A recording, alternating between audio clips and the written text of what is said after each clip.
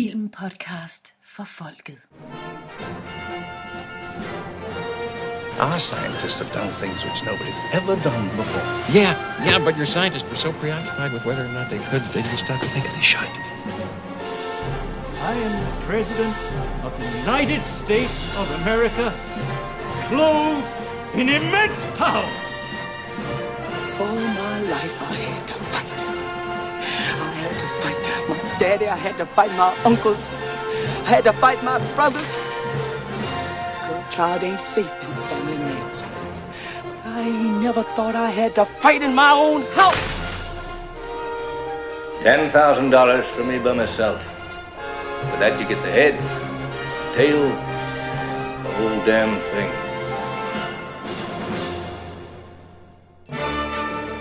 Velkommen tilbage til Pankot Palace og vores lille snak om Indiana Jones and the Temple of Doom. Det forrige afsnit sluttede med et festmåltid, og nu er det tid til at se, om Indiana Jones kan dokumentere nogle af Ridley Scotts natteritualer. Desværre lurer der en ældgammel forbandelse over paladset, og Indy når ikke langt i sin forskning, før det igen bliver tid til at svinge pisken. Find et stort krus frem, for nu drikker vi af Carlys blod, og ser på, hvad Indy mon gør, når han skal vælge mellem Shankara-stenene og landsbyens børn. Med maverne fyldte oven på Snake Surprise og Chilled Monkey Brains, så går alle de andre til ro, men den gode Willie Scott, hun er jo stadig rædsom sulten, så for Indy er det en god ting, at Indy han kommer op med et fad frugt, og det fører til en ret i Indiana Jones øje med, sådan en ret kendt flirt på tværs af de to soveværelser, de har, og det ender med fra frugt og flirt ført over til en voldsmand, der hænger i viften. Fordi inde på Indys værelse, der bliver han jo selvfølgelig angrebet af nogen, at det vi senere finder ud af, sådan nogle thuggies. Det er det første rigtige tegn på ondskab på Pankot Palace.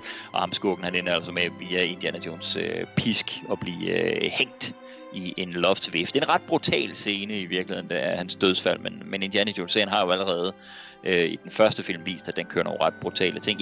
Jeg ved ikke med jer, jeg synes den faktisk, vi har talt meget om det her med at overspille eller ikke overspille fra Kate Capshaw. Jeg vil sige, jeg synes stadigvæk, der er en tendens til, at det er karakteren, der er irriterende skrevet, mere end det hende, der spiller det irriterende. For jeg synes faktisk, hvis man bare ser isoleret set på for eksempel den her scene her, så er det en ret effektiv, ret sjov scene. Det er jo klart, altså er den dyb romantisk? Nej, det er den ikke.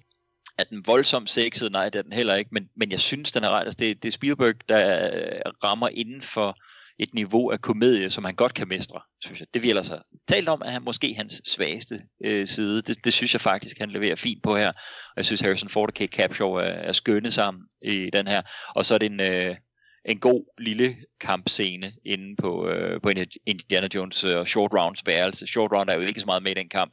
Det er mest Indy. Og der bruger Spielberg et af sine visuelle greb, som er det her med at have noget off-screen, men så er det kraftige store skygger, der bliver kastet op på væggen, der viser os noget af kampen. Jeg kan sgu godt og har altid godt kunne lide den her lille korte sekvens. Vi stopper den inden Indiana Jones han kommer tilbage ind i Willie Scotts rum og finder den hemmelige gang. Så hvis vi tager bare det, der fører op til det. Hvad tænker I om det? Hvad siger du, Morsingbo, til frugt og flirt og voldsmand i vifte? Jamen altså, jeg tænker fuldstændig, som du siger, det her med, at jeg synes, man her får udstillet, at Kate Capshaw altså ikke fortjener den negativ kritik, som hun har fået, fordi her er hun jo faktisk rigtig god, sat i det her komiske, romantiske filmflirt her, ikke? Som jo er meget fint og meget sødt, ikke? Altså som bare siger, nå ja, hun kunne godt have gået en anden vej, hvis manuskript og så videre omstændigheder havde tilladt det. Så jeg synes, det understreger, at hun er bedre end hvad rygtet siger ud fra den her film. Så synes jeg, at kampscenen er sgu ret fed, og jeg elsker det her med, at The Thuggy der, han står og er ligesom en del af vægmaleriet, indtil han pludselig bevæger sig. Ja, det er super fedt, han står der i skygger. Det ser super godt ud, altså fordi når du går tilbage og ser, han står sgu der. Man ser det bare først, når han træder ud, ikke? Altså det er ret godt, og ja, jeg har jo sådan en sund forbi for vifter i loftet, og det er blandt andet på grund af den her. Så det tænker jeg altid på, når jeg ser den scene her. Men ellers synes jeg, at det her er meget velfungerende. En fin blanding af romantik, humor og så action derinde på den anden side. Ikke? Så ret fint udført og velbalanceret.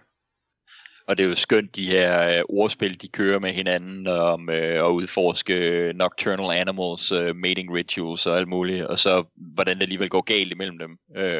Og så spillet på tværs af gangen og værelser. Altså, jeg synes, der er et eller andet sådan virkelig sådan 30'er 40'erne screwball comedy over nærmest den udveksling, der er imellem dem. Får lidt blik om noget Cary Grant eller sådan ting, ikke? Altså, jo, præcis. Hvor have lavet det her. Lige præcis. Christian, hvad siger du? Vold og flirt? Ja, jeg synes også, det er meget sjovt. Hun er måske lige lovlig hurtig ude, da han bider i æblet, fordi skuespilleren ved godt, at hun skal blive overrasket over, at Indiana Jones har et fad med frugt. Der synes jeg måske, hun godt lige kunne have ventet, indtil hun lige skal høre, at han gnasker i et æble, og så, hvad fanden var det? Fuck æbler, og så afsted, ikke?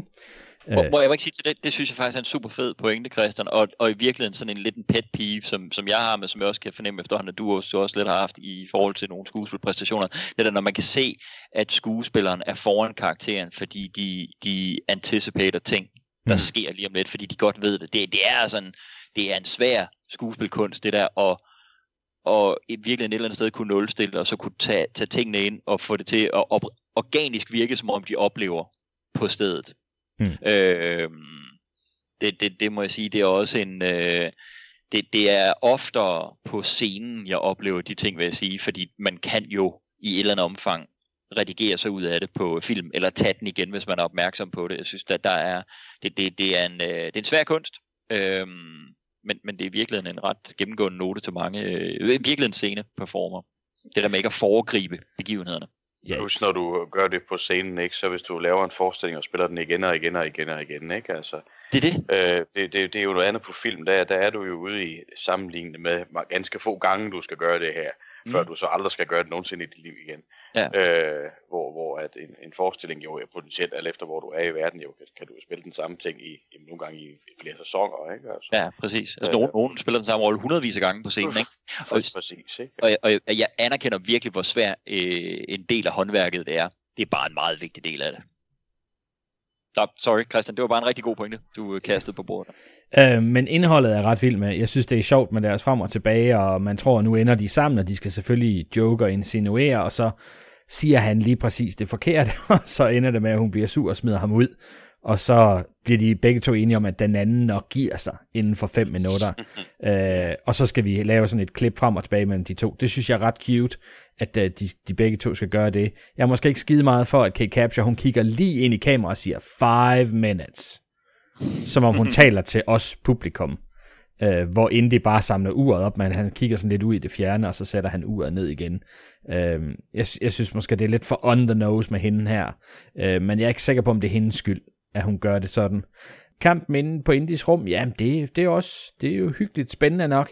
Jeg undrer mig altid over, hvorfor Short Round, som ellers er utrolig alert, han sover igennem alt det her. Fordi, ja, til at starte med bliver Indy bare kvalt, men så vælter de en vase.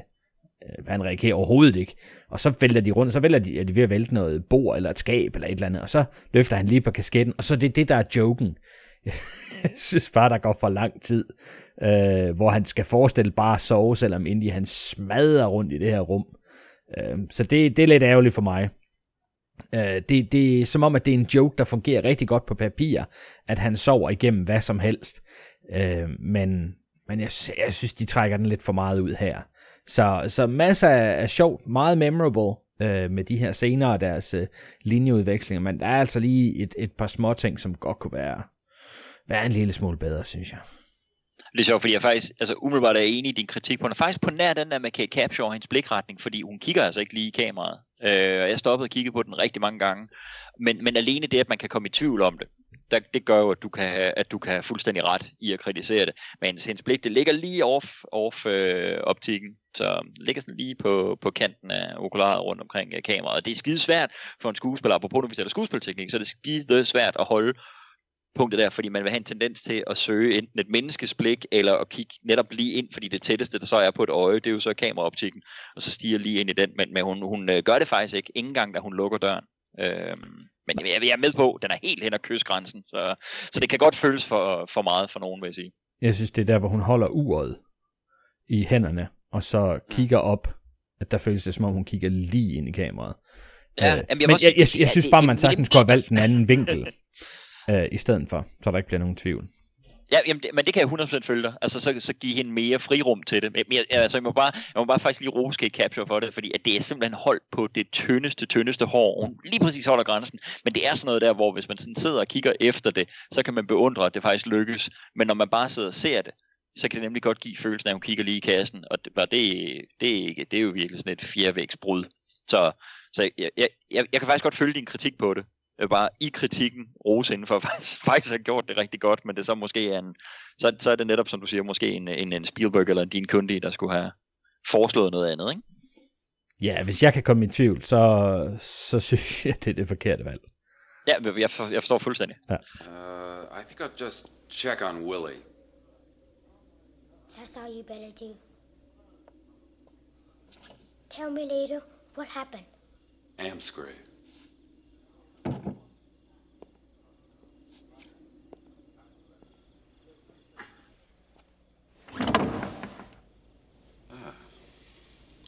I've got something for you. There's nothing you have that I could possibly want. Right.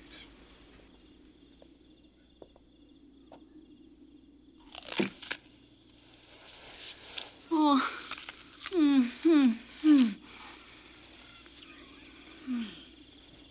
Oh, you're a very nice man. Maybe you could be my palace slave.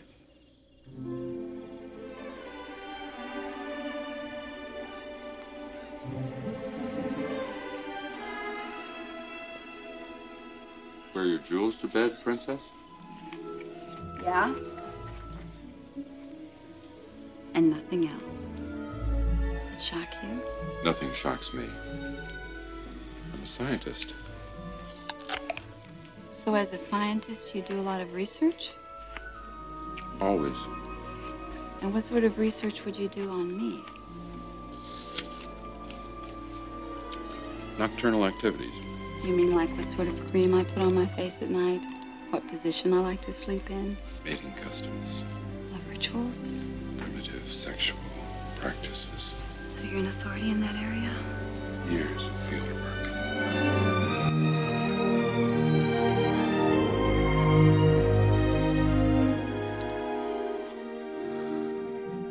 I don't blame you for being sore at me. I can be hard to handle. I've had worse. But you'll never have better. I don't know. As a scientist, I don't want to prejudice my experiment. I'll let you know in the morning. Why, you conceited ape. I'm not that easy. I'm not that easy either. Trouble with you is, Willie, you're too used to getting your own way. And you're just too proud to admit that you're crazy about me, Dr. Jones. If you want me, Willie, you know where you can find me. 5 minutes. You'll be back over here in 5 minutes. I'll be asleep in 5 minutes. 5. You know it, and I know it. Efter at have taget den her thuggy, det levende vægmaleri, så går Indy jo tilbage ind til Willie. Og det gør han for at undersøge, om der også er bad guys derinde. Undervejs derinde, så ser han så, at der er træk i lokalet på de der blomster, der står på bordet. Og det gør, at han går hen og beslutter sig for at rage på brysterne på den her statue på væggen, som selvfølgelig afslører en hemmelig gang. Det er meget sådan noget hidden chambers og secret passageways og hemmelige døre og alt muligt. Det er meget sådan eventyrsagtigt, tænker jeg. Det fører selvfølgelig til en måske en endnu mere klassisk sekvens, altså i virkeligheden en sekvens i den her film, som næsten kan for nogen komme op og kandidere til at konkurrere med middagsscenen, vi lige har haft. For det er Indy og Short Round, der går ned der igennem gangen, hvor de vader rundt på insekter, og så er det der, hvor de bliver fanget inde i det store kammer, hvor Indy jo selvfølgelig beskytter sin lille værge, hvis han skal bare holde sig hen ved væggen. fordi det her det er farligt, og så kommer Short Round selvfølgelig til at læne sig op af en udløserknap, som gør, at loftet det begynder at køre ned imod dem med kæmpe store pigge, så de vil blive most ind i det her kammer. Ja, Christian, hvad det her dødskammer her, som jo i måske ikke sådan i Citizen Kane-agtig forstand er gået over i filmhistorien, men sådan i populær kulturen, filmhistorien, der er det jo et ret husket og mindeværdigt set piece her, både med Indy og Short Round oven på alle insekterne. Vi skal jo selvfølgelig have mere gross out for de to præpubertære teenager, Spielberg og Lucas. Og så det her Death Chamber, og selvfølgelig også Willie Scott, der kommer vadende ned igennem alle insekterne. Hun er jo åbenlyst mindre hårdfør over for at blive badet i insekter, end de to andre er. Og men det lykkes hende at komme ned og redde dem. Og så synes jeg også, altså det giver altid lidt i mig, og det gjorde det også i Vicky, da vi så den igen. Det er aller sidst i kammeret, hvor døren er lige ved at lukke ned, og de alle sammen skynder sig ud, og Indy han taber hatten, men så lige i sidste øjeblik når at få rakt en hånd ind, lige inden den her kæmpe store stenport, den kvaser ned over. Man tager sådan hele tiden, synes jeg, med følelsen af, at så nu, den her gang, der brækker han altså armen. Men han når altså på det sidste splitsekund lige at få hatten med ud. Jeg synes, det er vildt underholdende, det her. Jeg ved ikke, hvor påstår det sådan er dyb filmkunst, og der er måske også noget i staging, der ikke er helt så skarpt som noget, det Spielberg lavede på Raiders, men jeg synes bare stadig, at det fungerer max. Og det er sjovt med ulækre insekter og sådan noget. Hvad siger du, Christian? Ja, men jeg synes også, den får max gas her, og jeg er rigtig meget på det. Jeg synes, det er rigtig fedt, det her. Det føles lidt som et follow-up til den første Indy-film, ikke? Hvor vi havde de farlige tarantulas på jakken og sådan noget. Og så er det først, når faklen kommer op, og vi opdager, at de er dækket til i dem. Så det føles lidt af det samme her, og jeg selvfølgelig får den mere gas. Vi har jo snakket om, at de bare skulle give den noget mere. Den skulle op i et højere gear, og det synes jeg da også, den får her. De er eddermame med mange insekter. Holy shit. Jeg er ikke helt sikker på, hvorfor de er der, og det er en af de ting, som jeg ligesom har lært at acceptere hen over årene, at de er der nok bare, alle de her insekter. Men jeg synes, det er en fed udvikling af Indy og Short Round-tingen. Altså, vi havde det jo, da de sad omkring bålet og skændtes, og vi så dem, da de sad op på bakken og skulle bestemme sig til, om de skulle starte eventyret eller ej, ikke? At der er både sådan noget joke-skænderier, men så er der jo også den der kærlighed imellem. Og det synes jeg er fedt, at vi får det hele her, ikke? Short Round er ved at åbne en dør, han ikke skal røre ved, så kommer der 2 skeletter ud, og så bliver de enige om, altså, jeg følger din fodspor, jeg gør, hvad du gør, ikke nogen gode idéer. Så da han udløser fælden, jamen, så er det selvfølgelig Indys skyld, at de har faktisk tid til at stå og diskutere, hvis skyld det er, og stille op ad væggen, og så udløser han fælden. Og så straks det første, han siger, er jo, det er jo ikke min skyld, jeg gjorde, som du gjorde, jeg gjorde, som jeg fik besked på. Så jeg er helt vild med den der reportage imellem de to, det synes jeg er rigtig fedt. Det kan jeg sgu godt lide. Ja, så er det endnu en fangefælde, dør, et eller andet. Det skal jo være intenst i Indiana Jones, og specielt i den her, hvor det måske er mere nogle mennesker og noget kult, som er farligt. Så er der nødt til at være nogle traps. Så det føles som om, den er slidet lidt ind her, men jeg synes faktisk, det er underholdende nok, og når man så blander Willie ind i det, så synes jeg, det bliver ret sjovt også alligevel, ikke? At hun er den eneste, som kan redde dem. Men hun er så også den, der er mest bange for alle de her bugs. Så det er fedt. Og ja, jeg er helt vild med hatten til sidst. Når man ser den, så tænker man straks, nej, nu bliver det en 127 hours slutning på det her. You're gonna lose something. Men jeg synes, det er fedt. Det er fedt lavet.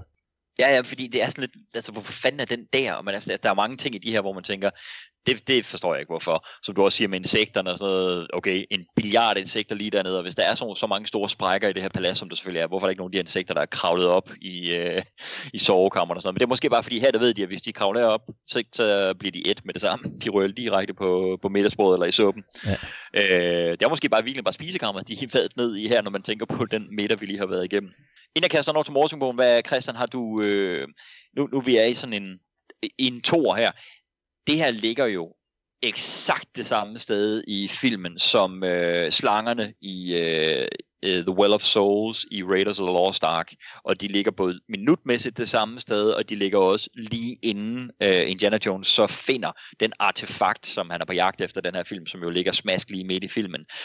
Hvilket er interessant, når vi skal til at tale Last Crusade, hvad det er for en artefakt, han finder i midten af filmen, hvad der faktisk er det vigtige i den jagt.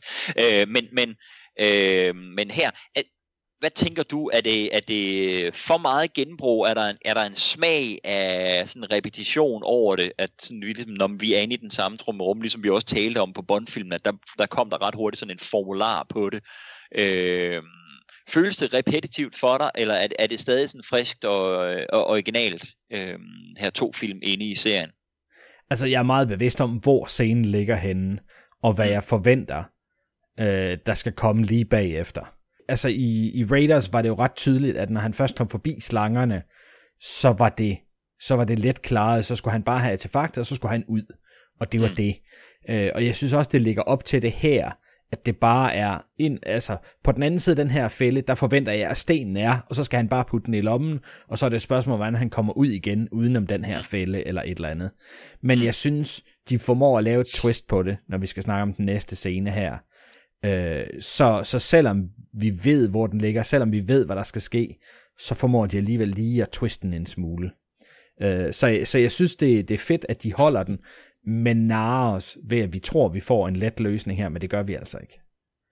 Jeg er faktisk med dig på den. Morsingbo, masser af insekter, det er mere op på Grossart med dyr her, selvfølgelig, og så dødsfælde herinde. Hvor er du på insekter kontra slanger? Altså jeg synes jo, slangesekvensen i Raiders er mere dramatisk. Den er der også noget humor i, det er der jo helt sikkert. Vi er jo i en adventure comedy, og specielt den her gang. Men det her bliver aldrig så uhyggeligt, synes jeg ikke, men det bliver mere ulækkert. Fordi, eller det er så måske jo personlige præferencer, men jeg er hverken til slanger eller insekter, men de her kryb hernede er jo virkelig ulækkert. Alt er fedtet og snasket, og det er super glamour, ikke? Det her er jo en Dungeons & Dragons sekvens. Altså faktisk på den måde, altså ikke filmene, men det er jo taget lige ud af Dungeons & Dragons spil, det her, ikke? Det er ret fantastisk. Man finder den hemmelige gang, og så går man ned, og så pludselig bliver man fanget i et multifælderum, kan vi vel godt kalde det, ikke? Altså, der er jo mange ting i det her rum. Det kan, ikke? Der er både hemmelige døre, der lukker, og der er stenloft, der lukker ned, samtidig med, der kommer pigge ud, ikke? Altså, så det er sådan, altså, det kan det hele, ikke? Så kan man selvfølgelig snakke om logikken i, at de vælger at tildele en af de her gæster et rum, der har en hemmelig nedgang ned til deres kultområde, som vi kommer ned til lige om lidt, ikke? Hvad er logikken bag det? Det kan selvfølgelig være, at vi snakker om, at de vil gerne have den derned, fordi de gerne vil have den fanget i den her kult. Men der er jo også noget logik til at sige, at vi skal bare have de her udlændinge videre, så de ikke opdager, hvad det er, vi har gang i. Det er sådan en ting, jeg altid tænker lidt over. Det er lidt sjovt, at hun lige præcis har fået et værelse, der har en hemmelig nedgang. Og for fanden har hun det? Ja. Put hende dog i et sted, hvor de ikke har nogen chance for at finde sådan noget.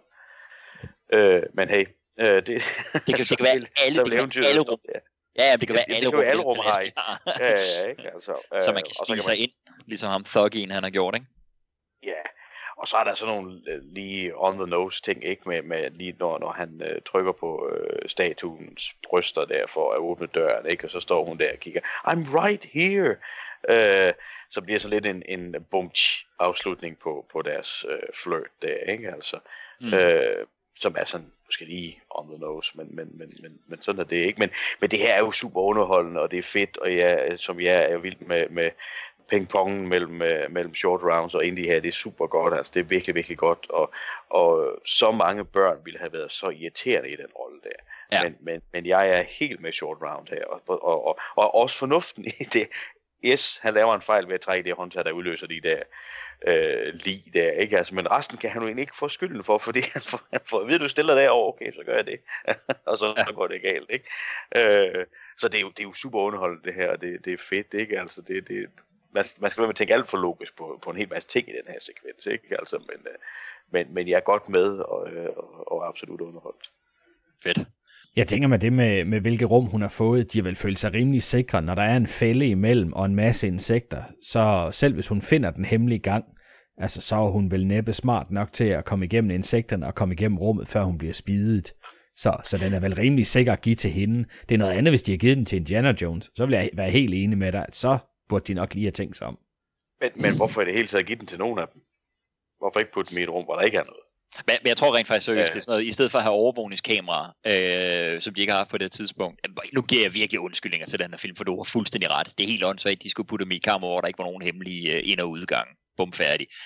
Hvis man skal virkelig give den her film et gimme, jamen så i stedet for at have overvågningskameraer, eller de der, Christian, kan du huske, de der dåsetelefoner, som de bruger til at aflytte i Flash Gordon,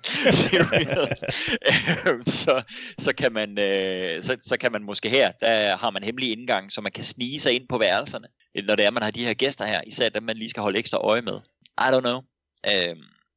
Men det er lidt et gimme at skulle prøve at forsvare, hvorfor der på Willie Scotts værelse er en hemmelig vej, uanset hvor mange dødsfælder der er, så en hemmelig vej, der fører lige ned til den hemmelige thuggy ceremoni. Og det er jo den, vi kommer til nu her. Det er den store Kali-ceremoni, store Thuggy-ceremoni. Så Thuggy-kulten, de er bestemt alive and well her i 1935 i grotterne og gangene under The Pankot Palace. Og hvis forrige scene med dødskammeret er sådan en, der kandiderer til måske for mange at toppe middagsscenen på Pankot Palace, så vil jeg sige, den her jo endnu mere. Jeg vil bare sige, uanset hvad man synes, plot og struktur og det ene og det andet i den her film, så der er altså nogle ikoniske set pieces. Det synes jeg godt, vi kan sige. Det synes jeg også, den her dødeceremonien her midt i filmen er. Vi ser Molaram, vores store hovedskurk, som er sådan master of ceremonies, under den her ofring af en lokal gut. Og udover hele dekorationen, som vi selvfølgelig meget gerne må tale om, med det her underjordiske kammer med den store Kali-statue og sådan en stor flænge i gulvet på tværs af lokalet, som adskiller pøbelen, der ligger på knæ og nærmest messer i sådan hypnotisk, hvor Molaram og hans thuggy håndlanger er over på den anden side. Så den her flænge i gulvet, den fører jo altså nærmest ned i helvede med flammer og lava. Og så får vi den her unge dreng ind, der bliver spændt på det her gitter, det her hejseapparat, hvor i en meget omdiskuteret scene, og jo klart en af dem, der er skubbet til rating-diskussionen. Meget kontroversiel scene, både for hvor grafisk den er, men også for den sætter også masser af diskussioner i gang for, om det her, det kan lade sig gøre. Både det element, at Molaram, han chanter til Kali, og så stille og roligt stikker sin højre pote ind igennem brystkassen på ham af den unge dreng, og flår hans hjerte ud, og så lukker brystkassen sig igen på drengen, mens hjertet det stadig banker løs i hånden på Molaram, og drengen stadig lever. Og drengen han bliver så selvfølgelig hejst ned i helvedes flammer, og dernede så begynder hjertet i hånden på Molaram at brænde. Morsingbo, det her, det er jo the stuff of nightmares, og det er altså sat ind i sådan en familie-eventyrs underholdning. Vi har næsten også klassificeret den lidt som en komedie, den her film her. Det er jo i høj grad sådan nogle scener som den her, der er med til, altså hvor man kan tale om, at middagen, den er bare ulækker, og så kan folk sidde og grine af det.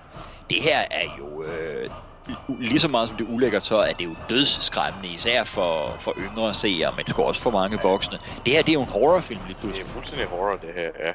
Absolut. Og det er jo igen det der, som vi snakker om, det her med, at den kommer ind i mange genrer, den her film, ikke? Det er et ikonisk sæt, det ser super godt ud. Sikke en skurk, ikke, vi får her præsenteret. Vi ser Maharajaen, der også sidder der, den unge knægt. Og tydeligvis også blevet tryllebundet af den her kult, ikke? Ja, men vigtig detalje der, lige præcis. Ja. Maharajaen fra Pankot Palace, han er dernede, og det er premierministeren også, så det er sådan noget, they are all in on it. Yes, ganske enkelt, ikke? Altså. Men det er jo visuelt en vildt flot sekvens, synes jeg. Den er utrolig stemningsfyldt, ikke? Altså skræmmende, og det er selvfølgelig, igen, vi ved jo, det har vi snakket om, men Indiana Jones, der universet, der eksisterer guddommelig magi. Og alle de her forskellige guder, de må eksistere, eller et eller andet, hvordan fanden det nu hænger sammen, ikke? Altså, for vi ser jo i hvert fald her, at ham her Molaram, han igennem sin onde dødsskud, kan udføre magiske handlinger, ikke, som det jo er at trække et bankende hjerte ud af en mands bryst, og mens manden stadig er i live, og hjertet banker videre i Mollerdams hånd, ikke, altså. Altså for mig er det en helt klassisk sekvens, det her også, ikke, altså, og han bliver brændt, og hjertet bryder i ild, og alt det der, ikke, altså, det er en vanvittig sekvens, det her, ikke, man fan det her, det er kommet igennem, man forstår godt, at den her film har været med til at katalysere det her PG-13-snak, ikke, altså, det må man sige, når man ser det her, ikke, men jeg ved ikke, hvor gammel jeg har været, da jeg så den første gang, altså, det der som sagt også været voldsomt, ikke, altså, det har det, men jeg tror bare, man er med på eventyret, altså, og fordi der er så meget komik i det også, så bliver det aldrig helt så farligt, som hvis resten af filmen havde været seriøs. Så det er måske det, der er med til at undskylde, at børn har kunne se det her. Ja, og det tror jeg, du er fuldstændig ret i. Altså, man siger, det er en mørk film, det er ingen tvivl om det, og det er eddermame også et mørkt turn i forhold til en i forvejen ret mørk og alvorlig underholdningsfilm i Raiders of the Lost Ark, fordi altså, det var jo heller ikke, det er der jo nogen, der bestemt også vil sige, ikke er en børnefilm. Nej. Så det er et twist, turn down a dark road, de tager sig her i Temple of Doom. Jeg tror, du har ret i, at netop at der er så mange komiske elementer med i filmen også, er virkelig med til at bløde det op. Hvis det her havde været tonen for hele filmen, så havde vi jo ikke talt om en PG-13 rating, så havde vi talt om en hard R rating. Og så havde det været altså en straight up gyser. Hvilket jeg også bare må sige, at når jeg ser den her scene isoleret set, jeg elsker jo, at der er alt det her short round, og det er sjovt, og den er underholdende og alt muligt, og det er jo det, vi skal have i en Indiana Jones film. Men jeg må simpelthen også bare sige, når jeg ser Harrison Ford rende rundt her som grave robber og støde ind på den her thuggy kult her, sat af instruktøren Steven Spielberg, som jeg altså synes måske, hvor vi siger, at han kæmper lidt en gang imellem i de komiske scener, så synes jeg til gengæld, at han måske er lidt undervurderet som horror-instruktør generelt, fordi jeg kunne godt tænke mig at se Spielberg lave altså en straight-up horror. Vi har jo talt lidt om, at han jo i mildest talt har skyggeinstrueret Poltergeist, men selv den får jo stadig sådan lidt en eller anden family feel over sig. Når man ser på de mere skræmmende scener i Jaws, jeg vil også sige Jurassic Park, jeg vil klart sige den her sådan noget. Altså, jeg kunne godt have set, der lå sådan en virkelig, virkelig hardcore straight up horrorfilm fra Steven Spielberg, fordi det synes jeg altså virker til at være en genre, han altså mestrer, uden 100% at kaste sig ud i den på noget tidspunkt. Morten, du siger også, inden jeg kaster over til Christian, så siger du selvfølgelig det her med, at vi er i et univers, hvor der er religiøs magi, var det ikke det, du kaldte det? Jo, guddommelig magi, whatever. Guddommelig magi, guddommelig magi, den er skide god. Ja. Guddommelig magi, det synes jeg faktisk er mere præcist på det. Men det er jo noget, hvor vi faktisk først får det rigtig etableret nu, ikke? Fordi vi er gået ud af den første film, og der har den hebraiske gud er stedfæstet som værende eksisterende i Indiana Jones-universet. Det må ligesom være det take, man er gået ud derfra med, ikke? Fordi det er Pagtens Ark, det er fra det gamle testamente, det er den jødiske gud. Så forholder den film sig så ikke til efterfølgende om kristendommen, så har en plads der også, eller om det kun er gamle testamente religion, der er gået så en sand i det univers, vi er i her, ikke? Og der bevæger vi os. Sidder af kors og så. Og det hopper vi jo ud af nu her. Nu siger den her jo netop, at det er det jo Kali Ma, det er Shiva, det er Vishnu, så det er jo hindu-religioner og afarter af det, som her kommer og får sin plads. At det statement, den her film så kommer med, det er, at vi kan ikke sige, Raiders of the Lost Ark på den måde var en hebraisk film, eller en film, der sagde, at jødedommen var sand. Det er en filmserie nu, som siger, at der er en form for guddommelig magi, og så er der forskellige religioner og kulter på jorden, der har valgt forskellige måder at tilbede den magi og tolke den. Er det vi er ude i Indiana Jones-serien? Det synes jeg, at hvordan man så end lænker det, om det alt sammen der er en gud, der kan det hele, eller der er en hel masse forskellige guder, eller det er nogle få individer eller genstande, som er i stand til at kanalisere en eller anden form for magi. Det er jo svært at sige specifikt, for det får vi jo aldrig at vide. Men faktum er i hvert fald, jeg synes med den her film får man ligesom etableret, at det er ikke there is only one God and only one divine power, og kun et sted, hvorfra sådan noget, den type magi kan komme fra. Det får vi jo tydeligt forklaret her, ikke? Altså at den slags findes altså i forskellige former, og mange forskellige typer kan jo gøre det. Spændende. Christian, hvad siger du dels til, du kan lige få lov til at knytte en kommentar til den her teologiske diskussion, vi lige pludselig drejede det over i, men om den guddommelige magi, og hvad det sådan trosretningsmæssigt betyder for Indiana Jones-serien, fordi det er jo, jeg ved ikke engang, man kan sige, det er et skift i forhold til den første, fordi den første, med de her briller her, udelukkede jo ikke, at der kunne være flere. Men i publikums optik er det nok et paradigmeskifte i forhold til den første film.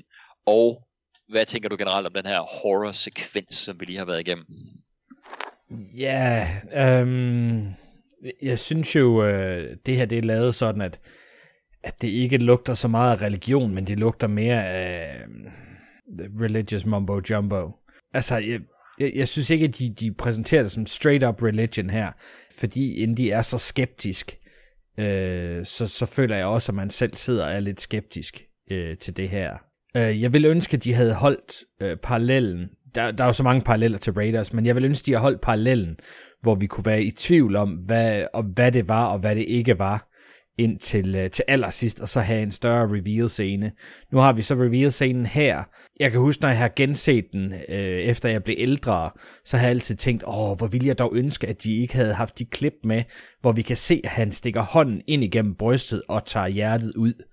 Fordi klipper man det ud, så kan man på det her tidspunkt være i tvivl om Mola Ram, han er en rigtig præst af Kali, eller om han er en eller anden charlatan, som har noget sleight of hand.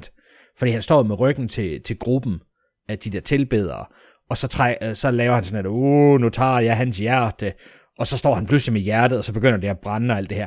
Det kunne jo godt have været et stort, sådan elaborate magic trick, simpelthen for at holde de her tilbedere i et jerngreb. Det kunne det sagtens være, og jeg kunne faktisk godt lide tanken om, at man er i tvivl på det her tidspunkt, om han har nogen rigtig kraft eller ej, og det er så ligesom det, vi skal igennem filmen have svar på. Lidt ligesom i Raiders, hvor der er alt det her, jamen, Arken kan det her, og bla bla bla bla bla, og der er nogen, der er bange for den, nogen, der har respekt for den, men Indy er sådan lidt skeptisk og tænker, ja, det er fint nok, religious mumbo jumbo. Og så til allersidst, så skal vi finde ud af, fuck, Arken havde kraft, eller Mola Ram kunne rent faktisk hive et hjerte ud. Det er rent faktisk farligt. Det kunne jeg sgu godt tænke mig, at de har holdt den parallel, men det er der altså ikke noget af her. Fordi vi lige vi skal se de klip, hvor hjertet bliver revet ud af brystkassen. Så som barn synes jeg, det var utrolig kraftfuldt. Kæft, hvor var jeg med på det her. Det synes jeg virkelig var skræmmende, det her. Og også fordi det er så stort et set piece. Det virker bare larger than life, det her. Det virker ikke som sådan noget... Jamen, jeg ved ikke, for mig er det altid sådan, at når man skal præsentere et eller andet, hvis det er meget småt og meget simpelt, så kan det være svært at blive revet med af det. Men når det er så stort, og der er tilbedere, altså, det kunne også være fedt, hvis det var dobbelt så stort, dobbelt så mange tilbedere. Men bare det, at der er lava, og der er vagter, og så hele det her pulley-system, hvor han skal hejses ned til lavaen og alt det der, det gør bare, at det sælger historien. Altså, hele den der worldbuilding er jeg 100% med på, og det gør bare, at når jeg så ser ham komme ind med hans farlige skull på hovedet, og hans messen på indisk og sådan der, så er jeg helt med på det. Det synes jeg er super, super fedt. Men altså, jeg har stadigvæk et par små ting, sådan ren, hvad der ellers kan lade sig gøre. Selvfølgelig det med hjertet, det behøver vi slet ikke at diskutere.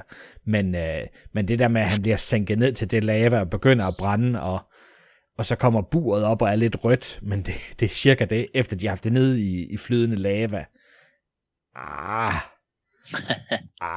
Altså det skal vi jo også se senere, ikke? Der vil være gået ild i ham meget tidligere. men så er det. De skal jo sætte det op, de skal jo bruge det igen senere, og så skal det helst virke som om, at man skal helt ned og dyppes i lavaen lidt længe, før der går ild i dig. Så de ligesom har sat det op, og man kan nå at redde nogen, hvis man er lidt hurtig. Men jeg synes, det er godt... hvad skal man sige? Det er godt opbygget her. Fordi fra starten af, så er der en masse uhygge og chant, og så kommer trommerne ind i det, og det bliver mere og mere intenst, så det er godt bygget op, uden at man visuelt er nødt til at vise sin hånd før til aller sidst, hvor hjertet kommer ud, og så bryder hjertet i brand. og så føles det som om, at vi allerede sidder helt ude på kanten af sædet. Så det er jeg virkelig meget med på, men det er jo Spielberg det her. Altså han ved jo, hvordan man skal bygge en spænding op, og hvordan man så giver et klimaks til sidst her. Så det synes jeg er fedt, at de kører den helt derop, og så at det bare stopper. Altså hjertet stopper, og så vælger Moloram om, og så går han. Og så er det. Altså det ender ikke i en eller anden stor prædiken, eller et eller andet. Nu skal jeg vise jer magten, og bla bla bla, I skal gøre sådan og sådan, og go forth og do this and that. Vi holder stadigvæk mystikken, selvom vi føler, at vi har fået noget at vide. Og det er jo fedt. Det er jo fedt, fordi det er stadigvæk midt i filmen. Vi skal jo have noget at køre det sidste væk på, men nu er vi i hvert fald bange for Moloram, og vi er bange for, hvad den her kult, den kan. Så Indy, get the hell out of here. Det er sjovt, altså det her det er jo en åbenlys parallel, så jeg ved faktisk ikke engang, hvorfor jeg ikke rigtig har tænkt over den tidligere, men such as such. På vores James Bond-serie, der talte vi om en film, der hedder Live and Let Die, som er en film, der både blander en pludselig mere komisk tone i serien, James Bond, men samtidig også har nogle meget voldsomme scener, og samtidig også har altså den her voodoo-kult og en Baron Samedi, som jeg synes er her lige pludselig står frem for mig som en ret tydelig parallel til Thuggee og Moloram, og samtidig, og det må jeg bare sige, samtidig så er det jo begge to film, der var lidt kontroversielle, da de udkom, men i hvert fald, hvis de var blevet sendt på markedet i 2019, vi komme under kraftigt angreb for at være voldsomt racemæssigt stereotype. En kritik, der nok, synes jeg, er lidt overdrevet, eller ville være lidt overdrevet i forhold til, hvad filmene rent faktisk siger. Men folk, der er lidt sensible i den retning, jeg vil sige, de har en sag. De har sgu en sag i begge tilfælde. Det må sige, at er der ikke lidt Live and Let Die parallel her på Temple of Doom, Christian? Jo, det er der. Og du skal jo være i tvivl om, altså det Live and Let Die spiller på, er jo, at man siger, nå, men Baron Samedi, jeg har set, han er en rigtig person. Men så laver han nogle ting, hvor man tænker, er han nu også virkelig her? Eller er han bare sådan en eller anden human manifestation af den her super powerful Gud? Og her bliver jeg da også i tvivl. Og jeg synes, at det er det, der gør, at det er fedt sat op, at vi ved ikke, hvor vi har Moloram. Altså, vi har set, at han kan nogle sindssyge ting, men om han overhovedet er her, om han er Kali Incarnate, eller hvad han er, det synes jeg, der ligger ret åben lige her. Og det gør da også, at det er fedt, når vi skal bruge ham senere i filmen, fordi han er jo en af de der karakterer, vi ikke har introduceret. Man kunne sagtens have brugt premierministeren her, og så sagt, at det er ham, der er den store præst, eller et eller andet. Men det, at vi hiver en karakter ud af hatten, som vi ikke kender, vi kender ikke baggrunden for ham, vi har ikke mødt ham i den, anførselstegn, i den virkelige verden, til middagsscenen for eksempel. Det gør bare, at der er mystikken om, at han kunne godt være, ligesom Baron Samedi. Han er her nu, men he could be gone tomorrow. Altså, det kunne godt være Carly. Det synes jeg er en virkelig, virkelig fed note, Christian, der, fordi jeg tænkte faktisk, da jeg så filmen den her gang, Moloram, nu kommer han gående ind der. Hvad når han går ud af døren? Hvad laver den her mand, når han ikke er til de her Thuggee-kulter? Altså, fordi jeg netop godt kan se, jeg har set premierministeren i en normal setting. Jeg kan forestille mig, hvad Maharajaen han laver og sådan noget, ikke? Hvad fanden laver Moloram, når han ikke er her? På samme måde, som vi jo lidt talte om, hvad laver Baron Samedi, når han ikke holder voodoo-ceremonier? Ja, så sidder han på en kirkegård og spiller fløjte, når Bond kommer gående forbi, ikke? Men det er slet, man har svært ved at se de her karakterer i andre settings, eller lave andet end at ofre folk og slå folk ihjel og sådan noget. Det synes jeg bare giver en fascinerende mystik omkring dem, som netop giver dem den der, oh shit, jamen er det de rigtige guddomme, der faktisk er manifesteret i menneskekrop her, eller sådan noget, ikke? Altså det synes jeg virkelig øger. Og det er sagt på den måde, at jeg har ikke brug for at hoppe med ud bagved og se Moloram ude backstage at Carly Cult sidde og lige tage sig en kop kaffe, eller en kop te, eller gå på toilettet, eller sådan noget. Altså jeg har ikke brug for at se ham stå op søndag morgen og gå ned og handle. Eller sidde og besvare e-mails. Nej, præcis. Moloram at carly.com. Præcis, at Carly.mar. Altså, nej, overhovedet ikke. Det synes jeg bare er en fantastisk mystisk kvalitet omkring de her karakterer her. Ja, det øger spændingen. Ja, præcis.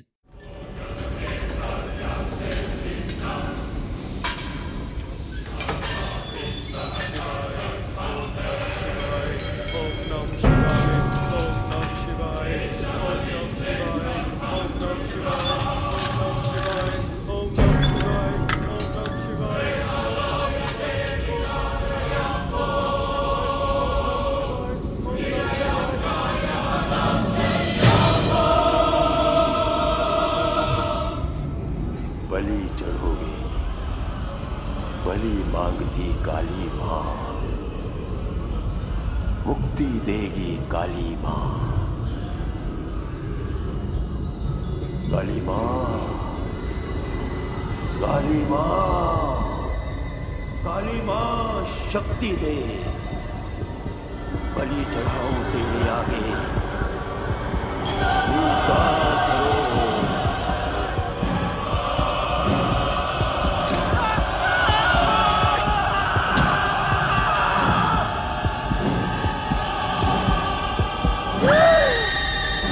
अब इसकी जान मेरी मुट्ठी में है, अब इसकी जान मेरी मुट्ठी में है, अब इसकी जान मेरी मुट्ठी में है, अब इसकी जान मेरी मुट्ठी में है। Still alive. Om Nam Shiva, Om Nam Shiva, Om Nam Shiva, Om Nam Shiva, Om Nam Shiva, Om Nam Shiva, Om Nam Shiva. Om Nam Shiva, Om Nam Shiva. Jeg er simpelthen nødt til bare lige at spørge jer begge to, fordi det her det er for mig et vigtigt punkt i den overordnede dramaturgi omkring Indiana Jones. Og det er jo noget, som folk de ofte vender tilbage til, og er et af kritikpunkterne, om man vil, på Indiana Jones-serien generelt. Og jeg kan lige skal sige, som I jo ved, som jeg har sagt, rimelig åbenlyst, så er jeg jo meget forgiving over for den her serie her. Jeg knuselsker den, og vi taler om det samme på at jeg har jo det samme lidt farvet blik, kan man godt sige, på den originale Star Wars trilogi. Jeg synes ikke, det måske gælder så meget til de efterfølgende, men på den originale Star Wars trilogi, der vedkender jeg mig klart, at jeg er ikke super objektiv. Så Christian, jeg er super tilgivende over for alt det, også de kritikpunkter, du har også alt det der, hvor man kan pille den fra i sømmene, alt det der ikke giver mening med, hvornår brænder han, og burde det bur ikke være varmere, og kan de her ting lade sig gøre og sådan noget. Jeg er helt på det hele. Jeg kan dog godt forstå, når folk stiller spørgsmål ved følgende. I en serie, der handler om religion, om tro, om overnaturlig magi, hvad end vi kalder det, når vi taler om Indiana Jones og hans skepsis, som han har til fulde i Raiders of the Lost Ark, hvor han virker som en meget videnskabeligt baseret mand, der ikke tror på noget superstitious mumbo jumbo. Hvorfor tror han ikke på det? Hvorfor tror han ikke på det overnaturlige, eller det som vi har kaldt guddommelig magi i Raiders of the Lost Ark, når han et år tidligere har oplevet de ting, han oplever i Indiana Jones and the Temple of Doom? Og parallellen, eller spørgsmålet, kommer jo helt klart også til at være aktuelt i slutningen af Last Crusade. Christian, det synes jeg jo, at det er et kritikpunkt, som jeg i min iver efter at forsvare de oprindelige Indiana Jones film, altid her kommer jeg til kort. Fordi han bliver jo nulstillet fra gang til gang. Og er det ikke mærkeligt? Jo, det er ulempen ved, at man laver dem i omvendt rækkefølge. Raiders foregår i 36, og Doom foregår i 35. Så i Raiders burde han have lært noget af det, han ikke har oplevet endnu i Doom, selvom den ligger før. Den bærer jo desværre præg af, at det er en idé, de er kommet på senere, at vi kunne lave en trilogi, og hvad med, om han er jo blandet ind i noget religiøst hver gang. Problemet er jo bare, at efter at have set den her kult, i den her scene, altså der hvor han ligger, så kan han jo ikke være sikker på, om Mola Ram har hævet det hjerte ud. Men altså, han har set det på afstander, og måske er der noget sleight of hand, men scenen slutter jo af med, at de her 3 hellige sten kommer ind, og de begynder at gløde. Og det er jo ikke noget fiksfakseri. Der må være et eller andet større med de her sten, når de bliver bragt sammen. Så jeg synes, med konklusionen af Doom, så burde han have lært, at der er mere mellem himmel og jord, og så burde han ikke være så skeptisk, når han når til Raiders. Uheldigvis er det bare ikke den rækkefølge, de har optaget dem i. Nej, og vi behøver måske ikke at foregribe endnu, at kritikpunktet jo følger med over i Last Crusade. Ja. Så kan man sige, i Last Crusade, hvorfor fanden har han ikke lært af Raiders og Temple of Doom? Ja. Og kan man så gå videre og så sige, i efterfølgende år af Young Indiana Jones Chronicles. Ja. Men, ødelægger det noget for dig, eller er det et mindre vigtigt punkt, eller hvad? Nej, altså, jeg har ikke tæsket den hest så meget som dig, og må indrømme, at for mig er det ikke så stor en del af Indiana Jones-sagaen. For mig er det mere adventure, og så er der et religiøst twist på det en gang imellem. Men jeg har ikke et behov for, at karakteren, han skal have forandret sig, han skal have lært noget på lige netop det punkt. På en eller anden måde, så er filmene jo kopier af hinanden, men hvor det er noget forskelligt, han skal lære hver gang. Så jeg kan godt se, at der er en rød tråd til religion, og han burde vide bedre, når vi når frem til Raiders og senere til Crusade, men jeg synes ikke, det ødelægger noget for mig eller for karakteren, fordi det er nogle vidt forskellige ting. Jeg kan godt se, at han kan sige, men der var et eller andet mystic mumbo jumbo i Indien, som vi løb ind i, men det her, det er jo det er et artefakt fra den kristne religion, som måske kan noget, måske ikke kan noget. Jeg kan godt se, at han er kritisk. Mit største problem, hvis der skal være et problem, hvis jeg skal sætte et eller andet op i den tankegang, som du har, det er, at når han har set udgangen af Raiders og set, hvad Arken kan, at han så ikke bærer det over i Crusade. Altså det vil være den største kløft for mig. Ikke så meget Doom til Raiders, men mest Raiders til Last Crusade.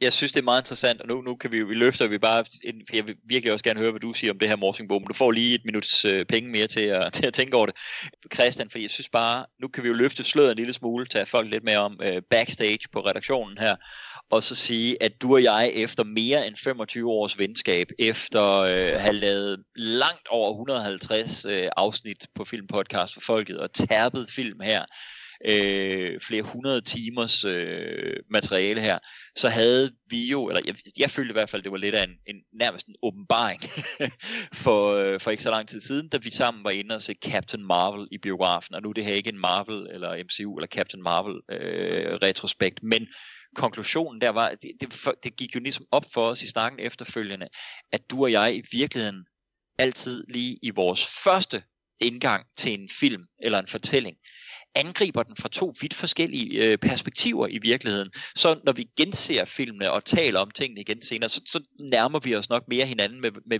hvilke briller vi har på. Men hvor jeg helt klart altid, jeg kan slet ikke, altså jeg kan ikke lade være med det, men helt klart altid søger efter en karakter, som jeg behøver ikke at kunne identificere mig med karakteren, men jeg har brug for at kunne forstå en karakter, der er i en eller anden form for menneskelig genkendelig dilemma eller situation, med noget de skal overkomme eller noget de skal gøre. Simpelthen bare en eller anden menneskelig forståelig relation til, hvorfor jeg skal se den her historie, og hvad det er, jeg skal være engageret i. Og så er det faktisk for mig irrelevant, i hvilket univers den så foregår, om den foregår som her i 30'erne i Indien, eller om den foregår i en galakse langt væk, eller om den foregår ude i mit eget køkken. For mig er det universelle menneskelige historier, som man så kan sætte i alle mulige spændende verdener, og jeg elsker worldbuilding og sådan noget, men det kommer i næste led for mig. For mig starter det med en historie om et menneske, og det menneske kan så være legetøj, Toy Story, eller det kan være dyr, eller det kan være alt muligt. Det er ikke det, men at den menneskelige følelse i karakteren, det er for mig det historier handler om, og derfor bliver det måske et større sprængende punkt for mig, at der netop er en karakterdiskrepans her. Jeg er med på, at James Bond er nulstillet fra gang til gang, men det er jo heller ikke, fordi han lige pludselig i en film har stået over for Gud, eller over for rumvæsener, eller et eller andet, som burde ændre hans verdensbillede fuldstændig. Der kan jeg bedre se, hvorfor han ikke udvikler sig. Han er fuldstændig låst i sine set in his ways. Der udvikler Indiana Jones sig jo i hver film, fra at være skeptiker til at være troende i et eller andet forstand. Og det kan jeg mærke, det er sådan en ting, der så undrer mig, at den menneskelige udvikling ikke rejser med ham videre over. Det er for mig et større sprængende punkt, end at der er uoverensstemmelser i den worldbuilding, vi er af. Som udgangspunkt, så kommer det andet med gensyn. Hvor din, fandt vi ud af, indgangsvinkel, det er meget mere den anden. Altså det er jo meget mere, at det er universet og verden og sådan noget, du er inddraget i og fascineret af, og så kommer du til karakteren og deres historie senere, når du på en eller anden måde er hjemmevandt i universet. Og du pointerede bare så spændende, synes jeg, efter Captain Marvel-filmen, at det jo skulle nok netop være derfor, at, som vi taler om på Star Wars-filmene, at når der kører sådan en title crawl i starten, altså jeg er sådan lidt, ja, det er fint, det er ord, godt, vis mig en karakter, der handler, der gør et eller andet. Så er jeg på den karakter, så kan jeg senere gå tilbage og læse noget om, hvilke Trade Federations, eller hvem der har rumstationer hvor, eller hvilken planet vi er på. It matters a little to me i forhold til karakteren. Og du er lige omvendt. Ja. Er det godt? Jo, altså, hvis verden ikke er bygget rigtigt op, og ikke giver mening, Og altså, jeg er jo villig til at tage nogle leaps, selvfølgelig. Det er man jo nødt til, når man ser science fiction, eller når man ser adventurefilm og rumfilm og sådan nogle ting, ikke? Så er jeg går jeg med på meget, men film er nødt til at forklare mig, hvor er vi henne, og hvad er det for et samfund, hvad er det for noget, vi skal se, før jeg kaster karakteren ud i det, fordi jeg er lidt ligeglad med karakteren, hvis jeg ikke ved, hvor fanden han befinder sig henne. Så når jeg ser title crawlen til en Star Wars film, jamen så er det fordi, de er ved at forklare mig, hvad det er for et univers, vi er ved at bygge op. Og så må de starte med at vise mig visuelt, om det så passer med det, de har fortalt mig i title crawlen, og hvis de gør det, og jeg synes, det virker spændende, det virker som et univers, jeg har lyst til at se noget mere til, jamen så kan vi selvfølgelig også begynde at dykke ned i karaktererne, og så begynde at se, hvad de vil. Så hvis Indiana Jones, han ikke bliver præsenteret på en spændende måde, i et spændende univers først, så er jeg lidt ligeglad med karakteren, indtil han når dertil. Så derfor hænger jeg måske heller ikke så meget i karakterudviklingen her imellem de to film. Fordi jeg synes, det er vigtigere ligesom at komme ind i verden. Men altså, når vi begge to har set dem en 3-4 gange, så er det jo sjovt, at vi for det meste ender det samme sted. Præcis. Det er bare indgangsvinklen til, hvad vi synes er fascinerende, og det er jo ofte det, når man ser en film den første gang, at førstehåndsindtrykket er meget, meget stærkt. Og der er jo nogle film, hvor du ser den første gang og siger, sikke noget slapt noget, hvor jeg synes, at det er fantastisk, fordi det er fantastisk worldbuilding, og så er karaktererne måske mindre vigtige. Så kan jeg dykke ind i karaktererne anden eller tredje gang, men på first hand viewing, der ender vi jo ofte forskelligt. Ja, det er det. Jeg synes bare, jeg tror, måske sagde du faktisk lige nu, den korte opsummerende måde at sige de her ting. Du, se om jeg overhovedet kan gentage, hvad fanden det var, du sagde. Det var skideskarpt nemlig, at hvis du ikke, jeg ved ikke, om du sagde forstår, eller sådan noget, hvis du er ligeglad med den karakter, der er i filmen, hvis ikke du forstår eller er engageret i den verden, de er i. Og for mig, der er det lige omvendt, der er jeg ligeglad med den verden, de er i, hvis ikke jeg forstår den karakter, jeg er med på rejsen. Og derfor, altså film, der starter i et eller andet eksotisk spændende sted, og der er gang i den og alt muligt, og vi kører, og der er nogle karakterer, der render rundt og føler en hel masse, som jeg ikke får lov til at være med på at føle, før 20, 30, 40 minutter samtidig inde i filmen, før filmskaberne så vil sige, aha, men det var fordi, de havde mistet deres børn i en forfærdelig ulykke 2 sekunder før filmen startede. Hvis den, altså, jeg er ikke med på the guessing game der hvis min karakter, som jeg skal være med, skal føle noget, så vil jeg også inkluderes med ind og være med til at føle. Når jeg ser den første gang, så kan jeg godt senere sige, nå okay, det er sjovt, nu kan jeg godt se, nå det er fordi, nu forstår jeg, men så er jeg også ladet med noget andet, end jeg var første gang jeg så den. Første gang, der er jeg bare holdt ind i mørke på karakteren, og det irriterer mig helt vildt. Så det synes jeg er spændende, Christian. Spændende formuleret, at du er ikke interesseret i karakteren, hvis ikke den verden, de er i, drager dig ind i første hug, og jeg er ikke interesseret i den verden, de er i, hvis ikke det menneske, der er rejst derhen for at opleve noget, interesserer mig. Det er skidespændende. Morsingbo, det blev et lille sidespor her, men jeg synes både snakken om Indiana Jones udvikling på tværs af 3 film, eller ikke udvikling på tværs af 3, jo i virkeligheden 4 film, synes jeg er sindssygt spændende. Og så den her snak om forskellige perspektiver på, hvordan man oplever film og fortællinger som sin indgangsvinkel. Som Christian siger, så mødes vi jo senere i en eller anden form for enighed ofte. Hvor jeg synes, det er 2 store spændende emner, så derfor synes jeg lige, vi skal tage den detur på det. Jeg vil rigtig gerne høre dine tanker på det her. Store emner. Ja, en lille detur, siger du. Men ikke bare et podcast i podcast. Jeg er nok lidt en blanding af jer to i forhold til, hvordan man bygger universer op. Nu er det selvfølgelig også afhængigt af, hvilket univers det er, man går ind i, og hvad ens forhold er til det som udgangspunkt. Ikke?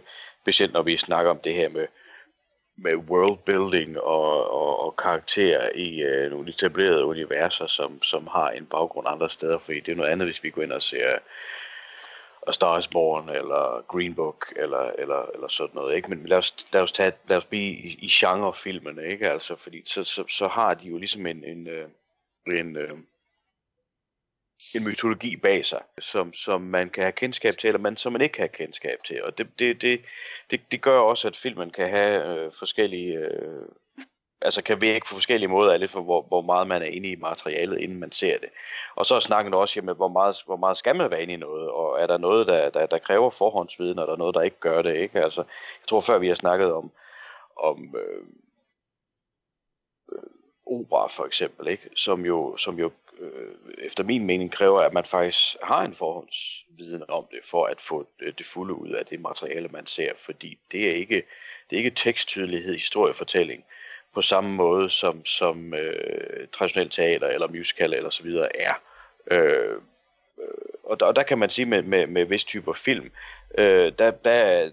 der gavner det utrolig meget at have haft en forgangsviden, forhåndsviden, og andre er sat op, så det er fuldstændig ligegyldigt, ikke? Altså, og det kan give, og det kan tage, og man kan være uenig og være enig i, hvad man synes, der er det bedste, og hvad der er mest rent, og så videre, ikke? Altså, men for mig er det jo selvfølgelig en mix af de to, ikke? Altså,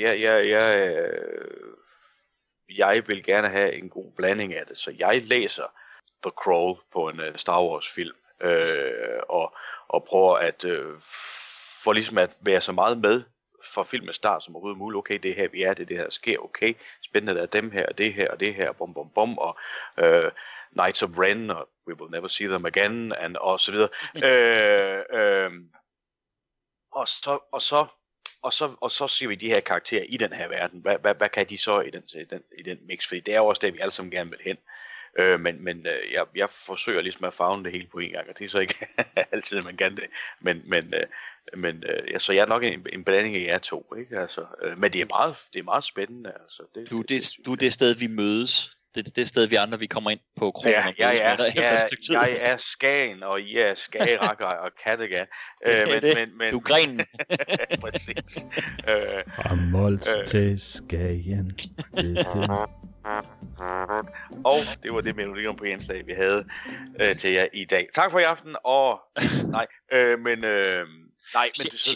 så på den måde er det jo, synes jeg, det er meget individuelt og forståeligt individuelt, og så er det også meget med, hvilken genre du er i filmisk, synes jeg, afgør meget i forhold til, hvordan man bliver grebet af en film, og hvad det er, man lægger mest vægt på.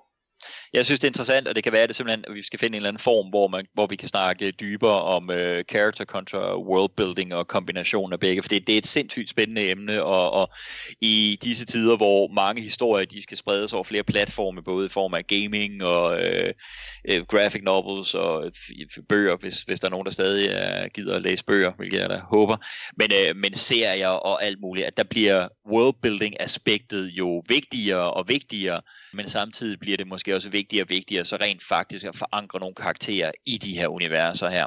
Så det her, det tror jeg ikke er sidste gang, at vi tager hul på den her snak her. Men lad os lukke den del ned for i dag. Dog, Morten, hvor vi lige høre dig. Indiana Jones, han bliver nulstillet fra film til film. Ja.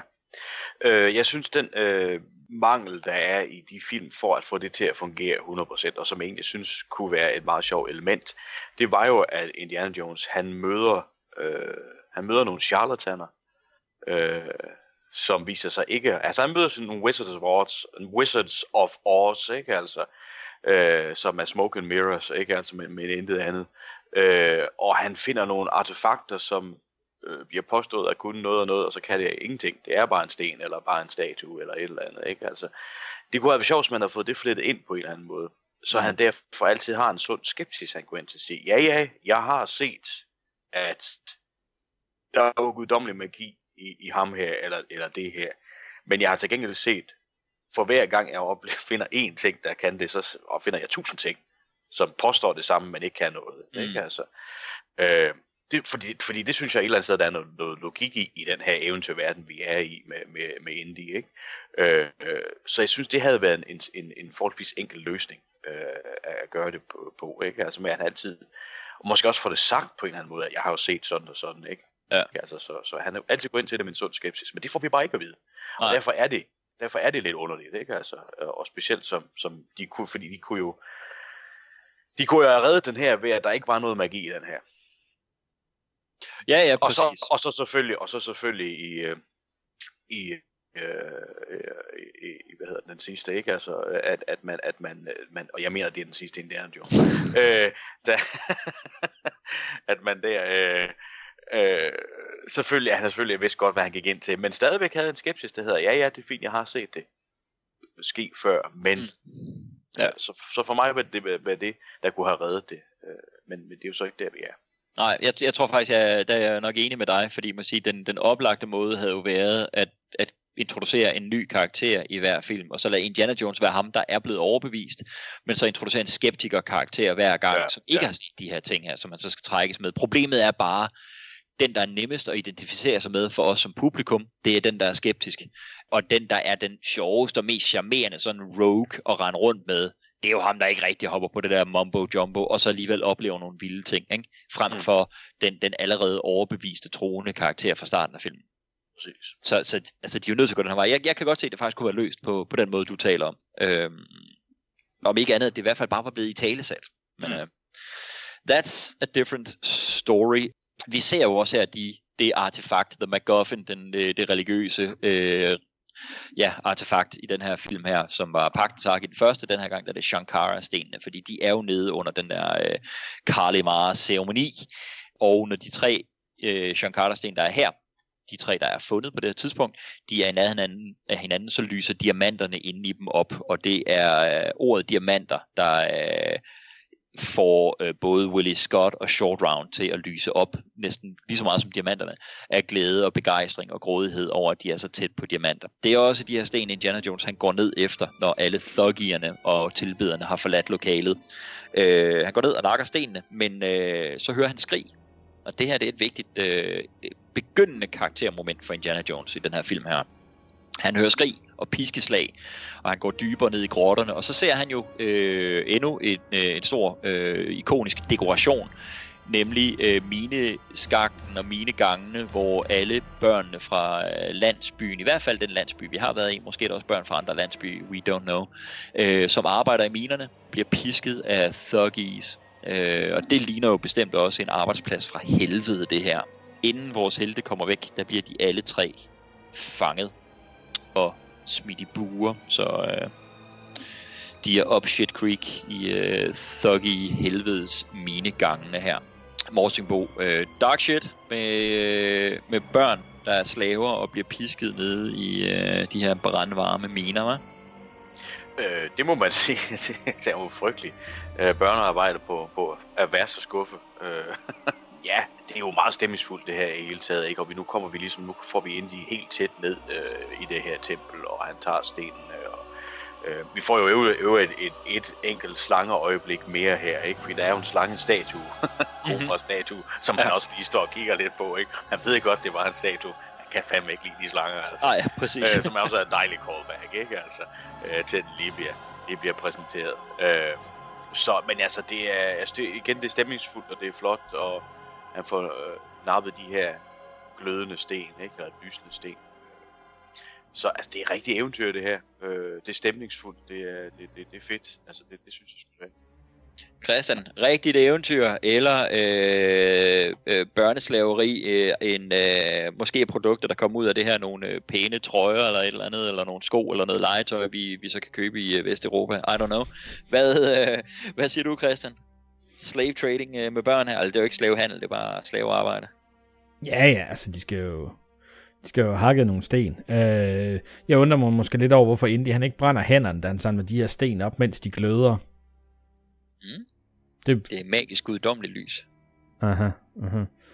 Men det er bare fordi, der er nogen, der senere griber fat om en sten, der gløder, som får rigtig ondt i hånden. Det skal vi nok ikke tænke. Bare fordi Mola Ram, han har pik ud på fingrene, det er ikke Indiana Jones skyld. Nej, okay. Men det lyder som en god forklaring. Jeg synes at det er spændende. Jeg kan godt lide det her store setpiece nede i minen. Altså, de får det også brugt det meget. Det er jo ikke kun her, vi skal jo se det var rigtig meget senere. Så jeg synes, det er fedt, at der eddermame gjort meget ud af det. Man kunne godt bare nøjes med nogle minevogne, og nogen, der sidder og slår på nogle sten og sådan noget, men altså, der er også hele det der vandværk i baggrunden og sådan noget. Jeg synes virkelig, det er fedt lavet. Og så er jeg jo ret vild med hele setup'et her, ikke? At jamen, altså, nogle gange så kommer der en skurk ud af ingenting, lige så fed som han var, ham skurken i Raiders, som inden de kommer ud og slår sig med, ham der får propellen i hovedet. Men han kommer lidt ud af ingenting. Jeg synes, det er rigtig fedt, at vi får ham slavepisker, lederen her, at vi får ham introduceret, og han får lov til at være rigtig ond og sparke til nogle børn og piske nogle af dem, og så skal han lige til at smadre en dreng, som er for svag til at fortsætte, og så kaster Indy en sten i hovedet på ham. Det synes jeg er super fedt, at han lige får lidt tid, at vi lige lærer den der skurke karakter at kende, fordi vi ved jo, at vi skal bruge ham senere til en rigtig stor og vigtig, episk indie-kamp, men nu føles det som om, at vi har lige lært ham lidt mere at kende. Der er lidt mere til ham. Vi ved, hvor ond han er, og så har man måske også lidt mere på Indies side, så det ikke bare er sådan en simpel henchman-skurk, han lige skal nedkæmpe, men at det er ham, den super onde. Så det er jeg super meget med på. Jeg er lidt irriteret på, at da de bliver opdaget, at så råber han, tag den til fange, og så vender Indy sig om, og så i sådan et meget Spielbergsk reveal, så står der vagter bag ved ham, som først trækker deres kniv, når han vender sig om. Og det er sådan et, altså, I har fået besked på, at I skal fange alle, der er her. Hvor længe har I stået bag ved ham? Det er ikke sådan, at de løber ind i frame, og så trækker deres våben. Nej, de står og kigger på ham og venter på, at han vender sig om. Det er sjovt. Er der en tendens til, at der i den her film, måske også lidt det, der Spielberg taler om, han ikke havde sig selv så meget med, at normalt i de her Spielberg set pieces, så har de en logik, der stikker dybere end bare i scenen. Og det er med garanti, fordi der er blevet tænkt over tingene, inden man er gået på sættet. Og her, der er der rigtig mange af tingene, der lugter af, at de har fundet på en sjov idé, mens de har stået på sættet. Ja. Så drejer kameraet, og så kan I trække knivene. Yes, skide godt, det er fedt, det ser sjovt ud, vi kører med det. Men når man så lige er distanceret fra det, så sidder man og tænker, men det giver jo ikke nogen mening. Det er tit, det der for mig virker til, er åbenlyst af forskellen på den forberedte, grundige instruktør og hans gode idéer, frem for dem, der finder på tingene på sættet. Der kan der også godt opstå skide sjove ting, men der er større risiko for, at man ikke har den distance til, om lortet giver mening i helheden, ikke? Ja, altså, havde det her skud været planlagt, så tænker jeg, inden de står og kigger, og de bliver opdaget, og så skal vi på lydsiden høre, at så bliver sværene trukket, eller knivene bliver trukket, og så vender Indy som for at tænke, hvad fanden er det? Og så vender han sig om, og så står de der og truer ham. I stedet for, han vender sig om, og da de så lokker øjne, så bliver de trukket våbne. Ja. Jeg tror, det er noget, de har fundet på sættet. Det tror jeg helt sikkert. Det er du ret i. Det er interessant, og det synes jeg bare, der er flere ting i den her film, der lugter af, hvad der var. Jeg må sige, jeg er skide underholdt af det, men jeg kan jo godt se, hvordan det hænger lidt mindre sammen i syningerne her. I den forrige Raiders, der havde vi jo rent fun and games action scener, efter at de havde fundet pagtens ark. Det var jo ud og jagt med lastbiler, og jeg skal komme efter jer. Men der var selvfølgelig lige en enkelt scene inden da, hvor arken bliver stjålet, eller bliver taget af Belloq og nazisterne, og så bliver Indiana Jones og Marion, de bliver spærret inde i The Well of Souls med alle slangerne. Den parallelscene til det i den her film, det er jo så det, der kommer her. De bliver fanget, og så, som du siger, Christian, vi ser allerede piskemanden, spillet af Pat Roach, jo, den samme, som går i propel i Raiders, som så går i gang med at piske Indiana Jones, mens Maharaja-knægten, der han også pisker Short Round, og vi ser også Maharajaen med sin... det er jo ikke en voodoo-dukke, fordi vi er jo ikke i Karibien eller i Afrika, men det er parallellen. Thuggy-parallellen til en voodoo-dukke. En Indiana Jones-dukke, hvor han kan stikke nåle i, og så skriger Indy i smerte. Og så har vi jo også dialogen her mellem Mola Ram og Indiana Jones, om hvad Kali er, og at de her børn i mineskak, de graver efter de sidste af de 5 Shankara-sten, fordi så kan han få uendelig magt, og Thuggy-kulten kan herske, sprede sit mørke over hele jorden. Og det er også her, Indiana Jones, han får hældt blod i halsen, og bliver tvunget til at drikke blod, så han kan falde i Carlys mørke søvn, som er den der trance, som alle de andre Thuggies og deres tilbedere, de har været i. Ja, Christian, slangescenen i The Well of Souls var selvfølgelig også uhyggelig med de mange slanger og alt muligt, men den var fandme også sjov. Og det var det efterfølgende Chase-halløj virkelig også.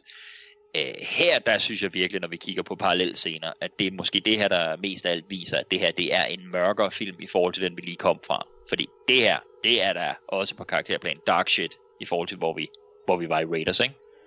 Ja, det synes jeg, og det er sat godt op. Lige før det her, der hvor de ryger ind i buret, der møder de jo 2 børn, som fortæller, at de har bedt til Shiva for, at der er nogen, der skal komme og redde dem. Og så får vi ligesom fortalt igennem de her børn, hvad er det, der skal ske nu? At det er The Dark Blood of Kali, og så falder man i den her dybe trance, og så er der ingen vej tilbage. Så det er jo sat op, og det gør bare, at det bliver mere og mere scary, fordi når han kommer slæben med det blod her, så ved vi godt, hvad det er. Jeg synes stadigvæk, det er sjovt med Molaram. Han er sådan rigtig nederdrægtig sjov. Så det er jeg sgu med på. Jeg synes, det er spændende. Det her det er langt mere spændende end Raiders.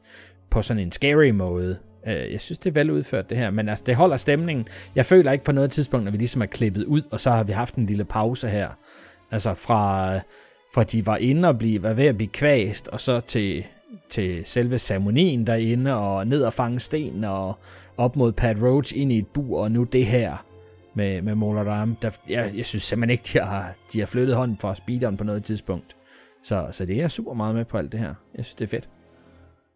Morsen går virkelig ned i mørket. Dark Sleep of Kali her. Det er noget andet, hvor vi kom fra. Det må man sige. Men det er stemningsfuldt, det er skræmmende og så videre. Jeg har altid haft et problem med den lille sekvens i buret. Med de 2 drenge, der er derinde, specielt ham, der taler. Jeg bliver altid forvirret over, at det jo ikke Maharajan. Jeg synes bare, han ligner ham. Rigtig meget.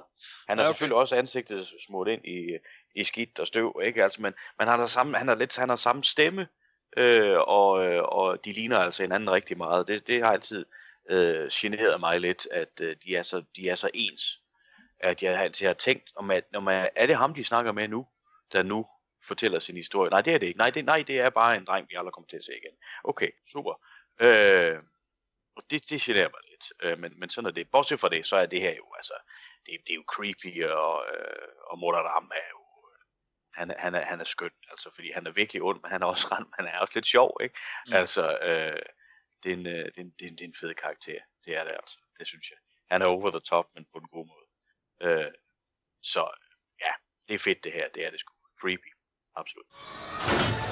I keep telling you, you listen me more, you live longer. Please let me die. I pray to Shiva, let me die, but I do not. Now the evil of Kali take me. How? They will make me drink the blood of the Kali. Then I'll fall into the black sleep of the Kali Ma. What is that? We become like them. We'll be alive, but like a nightmare. You drink blood, you not wake up from nightmare.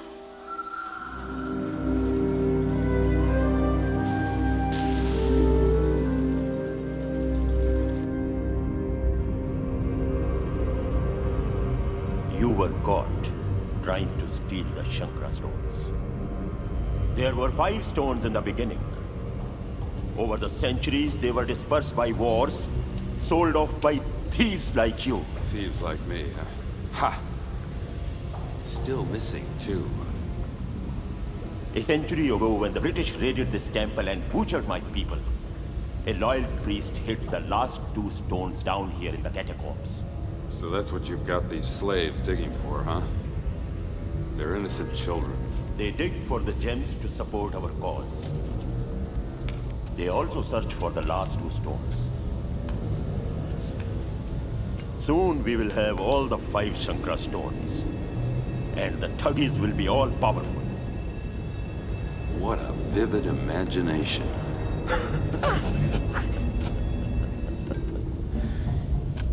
You don't believe me? You will, Dr. Jones.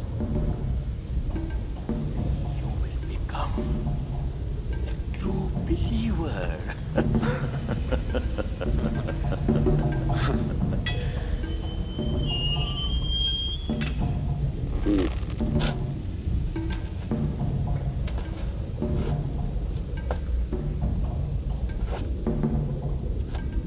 All right.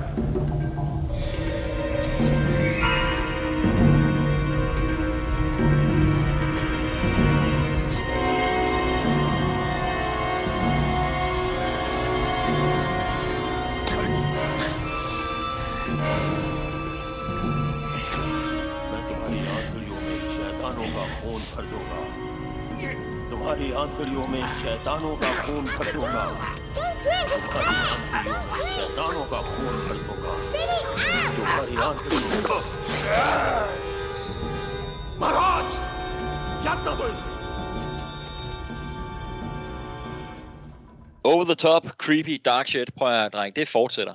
Fordi igen, hvor vi i sidste film, der havde vi så nu her flugt på lastbil, Indiana Jones til heste efter lastbilen, og hele den her med, at han bliver slæbt under lastbilen og ind og kæmper med nazierne og sådan noget, for at generobre Pagtens Ark.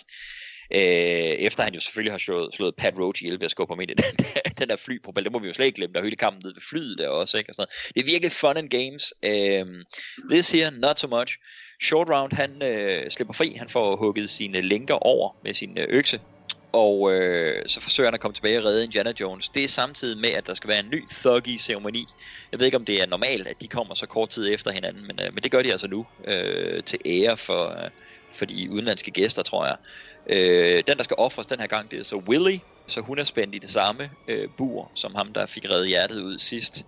Mola Ram begynder, han er lige ved at skulle hive hjertet ud af hende, men så stopper han i sidste øjeblik. Og så er det Indiana Jones, der skal spænde hende fast i stedet for. Og det gør han. Han er jo i den her hypnose, som han ikke rører ud af, selvom hun spytter på ham. Og det er ham, der chanter det der Molaram, Suraram i stedet for. Og hun bliver hejst ned. Så I kommer selvfølgelig til at skulle forholde jer til det her med, hvorfor er der noget, der er ændret i ceremonien i forhold til den, vi lige har set. Er det ikke det, der er princippet med at sætte noget op, det er, at så gentager man det senere. Her, det er så åbenbart ikke, når det er Willy, så det er ikke nødvendigt at hive hendes hjerte ud i den her offringsceremoni. Fordi hun bliver hejst ned uden at få hjertet ud. Det er klart selvfølgelig, fordi ellers har hun jo været død, og det kan vi jo ikke, hun skal overleve det her. Og så skal I selvfølgelig også forholde jer til det her, som Christian var inde på tidligere, med hvor langt kan man blive hejst ned. Fordi jeg har godt nok altid, også fra barns ben, første gang jeg så den, tænkt, er hun ikke død af at blive hejst ned til de her flammer der? En ting er, hun stadig har sit hjerte, men hun må da brænde op, altså det kan hun da ikke overleve. Og så er det selvfølgelig også i den her scene her, at Short Round, han kommer hen til Indiana Jones og prøver at vække ham, men indser, at han er hypnotiseret, og vi får jo fandme også Indy, der i sin hypnose, det er jo så undskyldning for det, slår Short Round. Hvorefter Short Round, han tager en fakkel og brænder Indiana Jones, og så får vi ligesom etableret, at det er måden at vække folk af den her sorte søvn.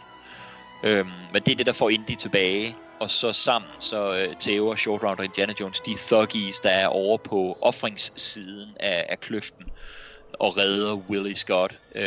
Mola Ram, han stikker af igennem. Ja, sjovt nok. Det, der ligner sådan en lem i gulvet, der meget for mig minder om den kiste, som Barom Sandi, han stikker af i Live and Let Die, bare for at have den parallel igen. Det er, jeg synes jo igen, det her det er både mørkt og spændende og ikonisk. Og her, der er der nogle ting, der for mig simpelthen ikke logisk giver mening. Jeg forstår simpelthen bare ikke, hvorfor de laver den ændring i ceremonien. Andet end at det er, fordi vi manuskriptmæssigt gerne vil have Willy Scott til at overleve. Hvad siger du, Morsingbo? Altså, hele sekvensen, synes jeg jo er spændende. Den er dramatisk. Der er en masse urealistiske ting i den, som jeg også siger med hvorfor brænder hun ikke op, og hun har endda mere tøj på end den unge mand tidligere, og så videre, ikke altså, men, og hvor langsomt kører den her ned den her gang, og alt det der, men det er jo en del af dramaet og spændingen, altså vi er jo i en eventyrfilm, ikke altså, jeg synes det er meget rørende, den sekvens med Short Round og Indy, ikke altså, Indy, I love you, og så videre, ikke altså, jeg synes det er så skønt, og det er bare igen, hvor jeg simpelthen bare pinpointer, den her film handler om de to karakterer. Altså hvis vi skal sige karakterforhold og så videre, ja. Ikke? Altså, det er de to, det handler om. Jeg er sådan set lidt ligeglad med hende, med al respekt. Altså det har været virkelig, virkelig mørkt, men hun kunne jo teoretisk set have, hun kunne jo være død her. Ja, fuldstændig. Kunne godt have skrevet hendes karakter ud her. Kunne man godt, ikke altså. Og så kunne man så argumenteret for, hvor man så i hele taget skulle have skrevet den ind. Men sådan er det. Jeg kunne jo det hele taget i den her film godt tænke mig at se en anden kvindelig type karakter. De kunne godt have været Kate Capshaw igen, virkelig ikke for at pege fingre i hendes retning. Det er karakteren som sådan, ikke? Altså, der kunne jeg godt tænke mig at se noget andet. Jeg ved godt, at vi havde den stærke karakter i Raiders, og derfor ville de måske gerne prøve noget andet her, og det er så hvad det er, ikke? Men vi får så også, hvad vi får.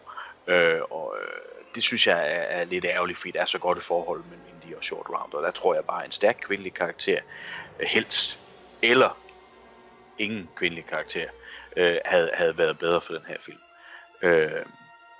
Men det tilsidesat, så er jeg virkelig meget med på det her, og jeg elsker de her heltemomenter, som Short Round får, og hans flugt fra minerne dernede, med, hvor han svinger igennem det store katakomb der, ikke? Altså, og får grebet snoren der og kravlet op gennem hullet, og afsted, nu skal han ind og redde sin ven, ikke? Og det er jo et fantastisk heltemoment at give sådan en lille knæk der, ikke? Altså, og igen er den her blandingsgenrefilm, som vi er i, men jeg er sgu med på det meste i den her sekvens. Det er jeg, altså, jeg synes det er spændende, og det er rigtig eventyr det her, med rigtig mange blandingselementer i.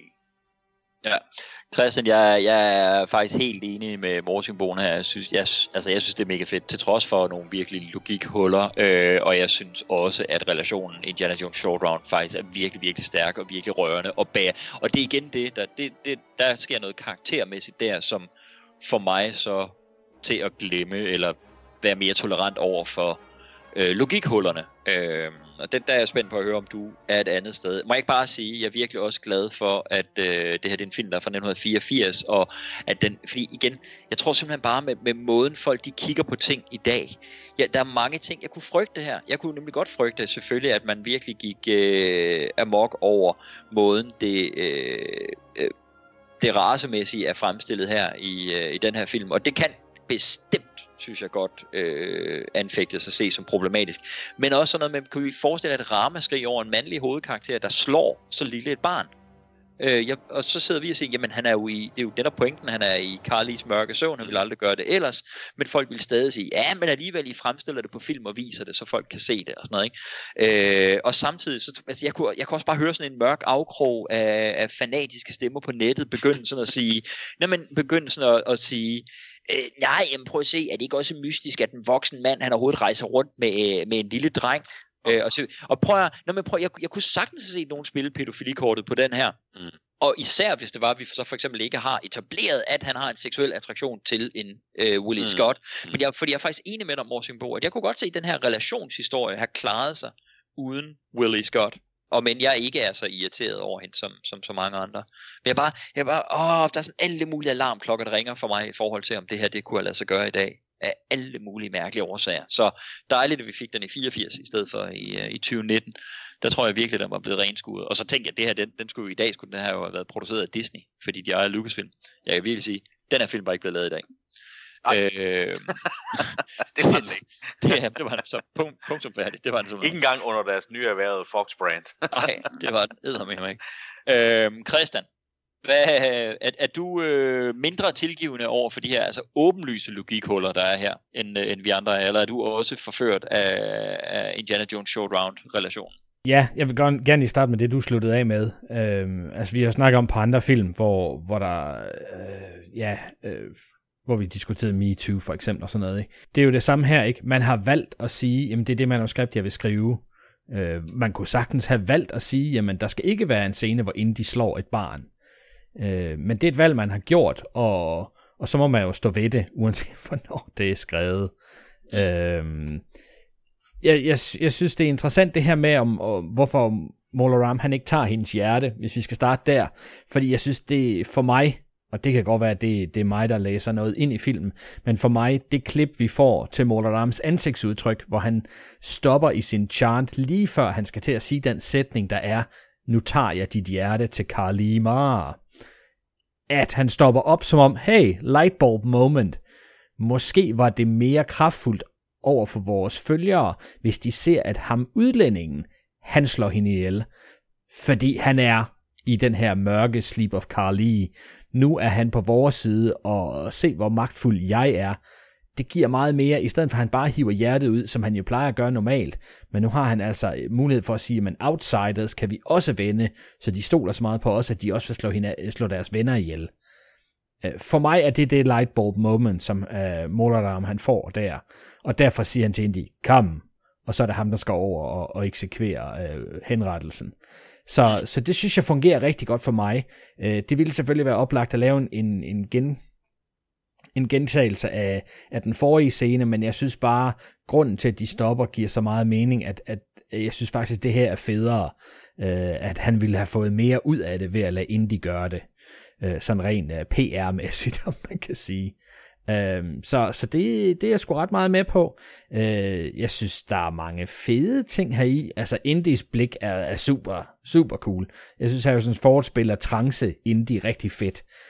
Og han har sådan et rigtig nederdrægtigt look, der, hvor han begynder at lukke buret, og Willy, hun begynder at skrige mere og mere, nej, du må ikke, alt det der, men han får sådan et rigtig sadistisk nydelsesblik. Så det synes jeg faktisk er meget fedt, at han spiller figuren så langt ud. Og så giver det jo også mening, at når Short Round så forsøger at stoppe ham, jamen, så er der jo ikke noget, der skal stoppe ham i den her trance. Han er 100% til Carly. Så for mig giver det jo mening, at de vælger at gå den vej, og så også, at på trods af det, så er Short Round stadigvæk, han ser stadigvæk Indy som den der fadertype, han ikke har haft, og derfor så sårer det ham, selvom han ved, at Indy har slået ham, og Indy er ond, og alle de her ting. Bare det at skulle skade ham, gør ondt på Short Round, og det synes jeg bare er super fedt til deres forhold. Lige netop fordi vi har set det her bølget frem og tilbage mellem meget råben og skrigen og snyden, og så det her sådan meget far-søn forhold. Så det er ret meget med på. Det synes jeg er rigtig fedt. Det gør bare også, at man bliver mere ked af, at han så ikke er med i Raiders, når man nu ser det forhold her. Men det er jo altid den risiko, man løber, når man har prequels lige pludselig. Men ellers så synes jeg, det er ret fedt. Kampen er ret fede. Det bliver måske lige lovligt karikeret, at Short Round han lige kan lave sådan et karate-spark på en af de her vagter, så han flyver langt tilbage. Men jeg synes, det er fedt. Jeg undrer mig også lidt over, hvor hurtigt de der kæder kører, i forhold til, hvor hurtigt Willy hun ryger ned og sådan noget. Men hele den der del af kædetrækket, at der er et håndtag, man kan hive i, og så stopper den midlertidigt. Og når der er noget kamp, jamen, så rammer Indy den med et spyd ved et uheld, eller gør det bevidst, og så ryger der en vagt ind imellem. Og vi får jo også ham, premierministeren, han ryger jo ind under det her træk, og så bliver ramt af nogle af de der arme, som der er på selve trækket. Det synes jeg også er meget fedt. Det giver alt sammen en spænding, men det jeg sidder tilbage med, det er, at Willie Scott, ja okay, hvis hun ikke er blevet brændt op, og så kan man jo argumentere for, at ja, men hun er så tæt, at hun er alligevel ikke på. Altså, lava er vanvittigt varmt, så hun ville have fået minimum 3. grads forbrændinger til der, hvor hun kommer ned. Vi ser jo rent faktisk, de har jo rent faktisk et skud fra siden, hvor vi kan se lava i bunden af skærmen, og så kan vi se hende hænge i toppen af skærmen. Og der er altså ikke mere end 3-4 meter, og taget betragtning af, hvor meget brandvarm, endda boblende lava der er. Altså, hun har fået minimum 3. grads forbrændinger. Der har højst sandsynligt også gået ild i det tøj der. Så det, at hun kommer fuldstændig uskat op, det synes jeg er skidt. Jernet burde jo også være blevet varmt. Altså, hendes håndled burde jo være blevet ristet også. Bare det brandvarme jern. Men altså, hun kommer ud af det. Jeg synes, det er lidt ærgerligt. Jeg er enig med Morsingbon. Jeg kunne godt have undværet hende, eller skrevet en helt anden karakter, fordi jeg synes forholdet mellem Indy og Short Round er super stærkt. Men hvis der ligesom er en, der skal kunne ofres undervejs, og måske skal give den her lidt lettere tone, som Spielberg var efter Lucas han dukkede op med det der meget, meget dystre manuskript, jamen så er det måske en kvindelig lounge-sanger, som ikke er glad for at komme ud i ødemarken, og slet ikke er glad for at ride på elefanter, eller blive offret til en satanistisk gud, eller hvad fanden det nu er. Det er måske lige det, den står og mangler. Så på det punkt kan jeg godt forstå, hvorfor han har taget den med, men jeg synes, nogle af de ting, de bruger hende til, det er helt forfærdeligt, og det burde der. Altså, der burde hun have været blevet offret. Så du mener, det gør I måske begge to, at når hun så gerne ville være blevet i Shanghai, så skulle hun have haft lov til det. Hvilket får mig til at stille et spørgsmål, som jeg virkelig under, hvor vi ikke lige talte om overhovedet dengang. Altså, Willie Scott, hun optræder på en natklub. Jeg er med på, at Indy han tager fat i hende, fordi hun virker til at betyde noget for Lao Che, så derfor truer han hende med en gaffel, for at han kan få modgiften. Okay, fint nok. Så hiver han hende med ud derfra, fordi det er hende, der får fat i modgiften. Derfor er han nødt til at få hende med ud af vinduet, ned i bilen, så han kan få modgiften. Hvorfor tager han hende med ombord på flyet? Og hvorfor tager hun med ombord på flyet? Hvorfor fanden bliver hun ikke i Shanghai, hvor hun har et arbejde og connections? Altså, det kan godt være, at han er fucked up, Lao Che, men hvad er det, hun regner med, der sker nu, hvor hun hopper med ombord på flyet? Ja, Jeg ved ikke, hvorfor hun går med, fordi det er jo ikke sådan, at hun er forrådt Lao Chen. Hun har taget modgiften, og Indy har tvunget hende ind i en taxa, hvor han har tvunget den modgift ud af hendes kjole. Så jeg ved ikke, hvad... Fordi det er jo heller ikke sådan, at Indy han siger, at det bliver for farligt for dig at blive, du må hellere tage med mig. Der er ingen diskussion om det overhovedet. Så hun burde jo bare være blevet i Shanghai og så taget en chance, ikke? Jo, altså der mangler jo den der replik, som der er i Raiders med, at Marion, hun, for de penge, hun kan få fra Indiana Jones, så kan hun komme hjem til USA, men hun skal have flere penge, så hun kan komme hjem in style, og så vælger hun aktivt at deltage i eventyret, og han har fået mere, end han har bedt om, nu har han fået en goddamn partner. Fordi hun kunne jo teoretisk set også bare have brugt pengene der til at rejse hjem, ikke? Men hun vil med på eventyr. Her, der kan man sige, i det mindste, der skulle der næsten være sådan en there's nothing for me on Tatooine anymore, I'll come with you to Alderaan, ikke? Altså, der er ikke mere for mig i Shanghai nu, jeg må hellere komme afsted, eller det er farligt nu, Lao Che, han er efter mig, han tror, jeg har forrådt ham, eller sådan et eller andet. Men det er der jo ikke. Morsingbo, er det også et plothul, som Christian er påpeger der, skulle Willie Scott logisk set bare være blevet i Shanghai? Ja, selvfølgelig. Der er jo mange logikhuller omkring hende, og hvorfor hun dog er med, og hvorfor hun gør, som hun gør, og så videre, ikke? Men et af dem af de store er jo der, at man kunne jo selvfølgelig bare helt have droppet ind helt fra starten, ikke? Altså efter åbningsscenen. Det tror jeg har været en god idé. Så kunne det da også, det kunne måske, hvis der skal være sådan en love interest, så det kunne være rent James Bond, der er hende i starten, ikke at det så udvikler sig til noget, men så er hun efterladt der, og så sådan rent Jules Verne, Round the World in 80 Days, så befrier de faktisk en prinsesse eller et eller andet fra en offring i templet, og så er det en indisk pige, han møder og har med. Så man så måske må sige farvel til i landsbyen, når hun er kommet hjem til den, eller sådan et eller andet. Ja, og det kan også give fuldstændig mening, for han har hende jo ikke med i den næste. Det ved vi jo. Hverken den ene eller den anden. Altså, det synes jeg havde været en god mulighed i hvert fald. Ja. Ikke? Altså, ja. Det skulle måske have været vejen.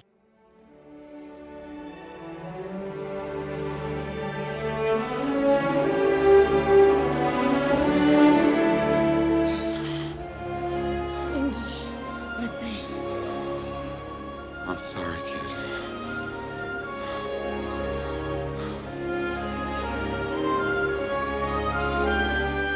Indy, now let's get out of here. Right. All of us. Så har vi det, jeg vil mene er anden vendepunkt i den her film, fordi vores hovedkarakter, han træffer et, må jeg sige, meget aktivt valg her, for at gøre noget andet, end han egentlig var i gang med. Han har jo teknisk set stenene her, og har muligheden for, at han og Willie og Short Round, de kan flygte. Og Short Round siger også, at let's get out of here. Og den er Indiana Jones med på, men han mener, at de skal alle sammen ud derfra. Fra at have jagtet Fortune and Glory i starten, som umiddelbart eneste motivation, så vil han nu befri alle børnene. Lad os lige tale om det kort, inden vi tager hele kampsekvensen dernede. Morsingbo. Det er da et karaktervendepunkt, må man sige. Vi har jo i virkeligheden lidt det samme i Raiders of the Lost Ark, hvor det er her, da han hopper ud på ubåden, at det bliver ikke sagt lige så eksplicit, som det gør her, men det er jo der, det skifter for ham, at Marion er vigtigere for ham end Pagtens Ark. Jeg tror, hvis hun var blevet ombord på skibet, så er det ikke sikkert, at han var desperat hoppet i vandet og svømmet efter ubåden og legede Superman der. Så kan det godt være, at han var blevet ombord på Kanangas skib, og så havde de fundet en anden måde at vende tilbage. Altså lidt af Last Crusade, så måske senere at tage til Berlin, eller hvad ved jeg, for at få fat i Pagtens Ark.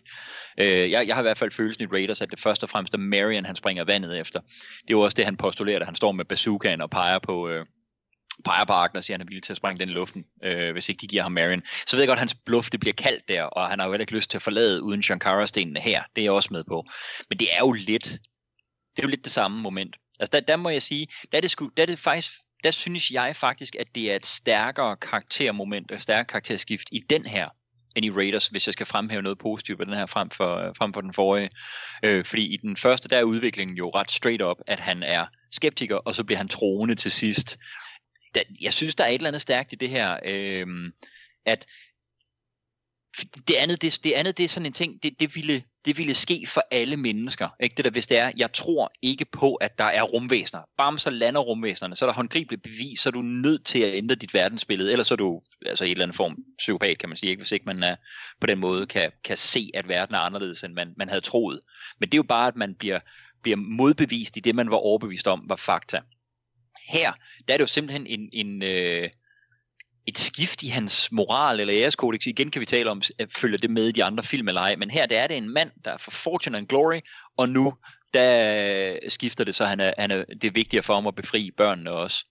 Det er ikke fordi, jeg mener, han nødvendigvis vil have skidt på børnene i starten, og ikke længere også vil have Fortune and Glory. Men jeg synes bare, at filmen den sætter et tematisk skift op her, som jeg synes er godt og stærkt, og virkelig måske samtidig lidt glemt og overset i den her film her. Men er det mig, der læser for meget ind i det moment, Morsingbo? Nej, det synes jeg ikke. Altså, det er jo også meget tydeligt. Altså, det er jo et meget tydeligt moment. Det er tydeligt skrevet, og det er tydeligt spillet. Vi har jo haft nogle hints til det, at han bliver påvirket af, at børnene er blevet kidnappet og smidt derned og så videre, ikke? Og her vender det så helt, ikke? Altså, efter det han nu har oplevet, det han nu har set, så er der nu et mål over det hele, og det er at alle skal med ud derfra, og det er selvfølgelig børn, han snakker om det. Så det synes jeg det er det eneste rigtige. Vi kunne ikke følge en helt i den her film, som nu bare tog stenene, Short Rounds og Willy, og så bare ud derfra. Og så kommer tilbage med stenene og siger, I må selv, nu har vi smadret noget af kulten, men I må selv lige få børnene ud derfra. Det går ikke. Så jeg synes, det er det helt rigtige, men også, at det er meget tydeligt fortalt. Alle kan følge med her i den beslutning, han tager. Hvad siger du, Christian? Ja, jeg er ikke sikker på, om... Altså, det med børnene bliver selvfølgelig vigtigt, helt sikkert, men jeg føler, at det kommer som et follow-up på hans lille scene her med Short Round, at de får det der hug, og han siger, det er fandme ked af knægt. Og det er som om, at der vokser deres forhold fra, at Short Round, han har tidligere været sådan en, der skulle bære Indies pakkenelliker og køre flugtbilen og sådan nogle ting. Men han har været lidt sådan en hjælper. Indies Gungadin. Og nu, hvor knægten har reddet ham, og Indy er ked af, at han har slået ham, og han indser, at der er måske et tættere bånd imellem dem, et mere sådan far-søn forhold, så indser han også, hvor vigtigt det er, at han behandler Short Round rigtigt, men også at den kærlighed, der er imellem ham, jamen den kærlighed er der også imellem de børn, der er tilbage i minen, og deres forældre. Og fordi han når til den realization, jamen så skal han have børnene med ud derfra.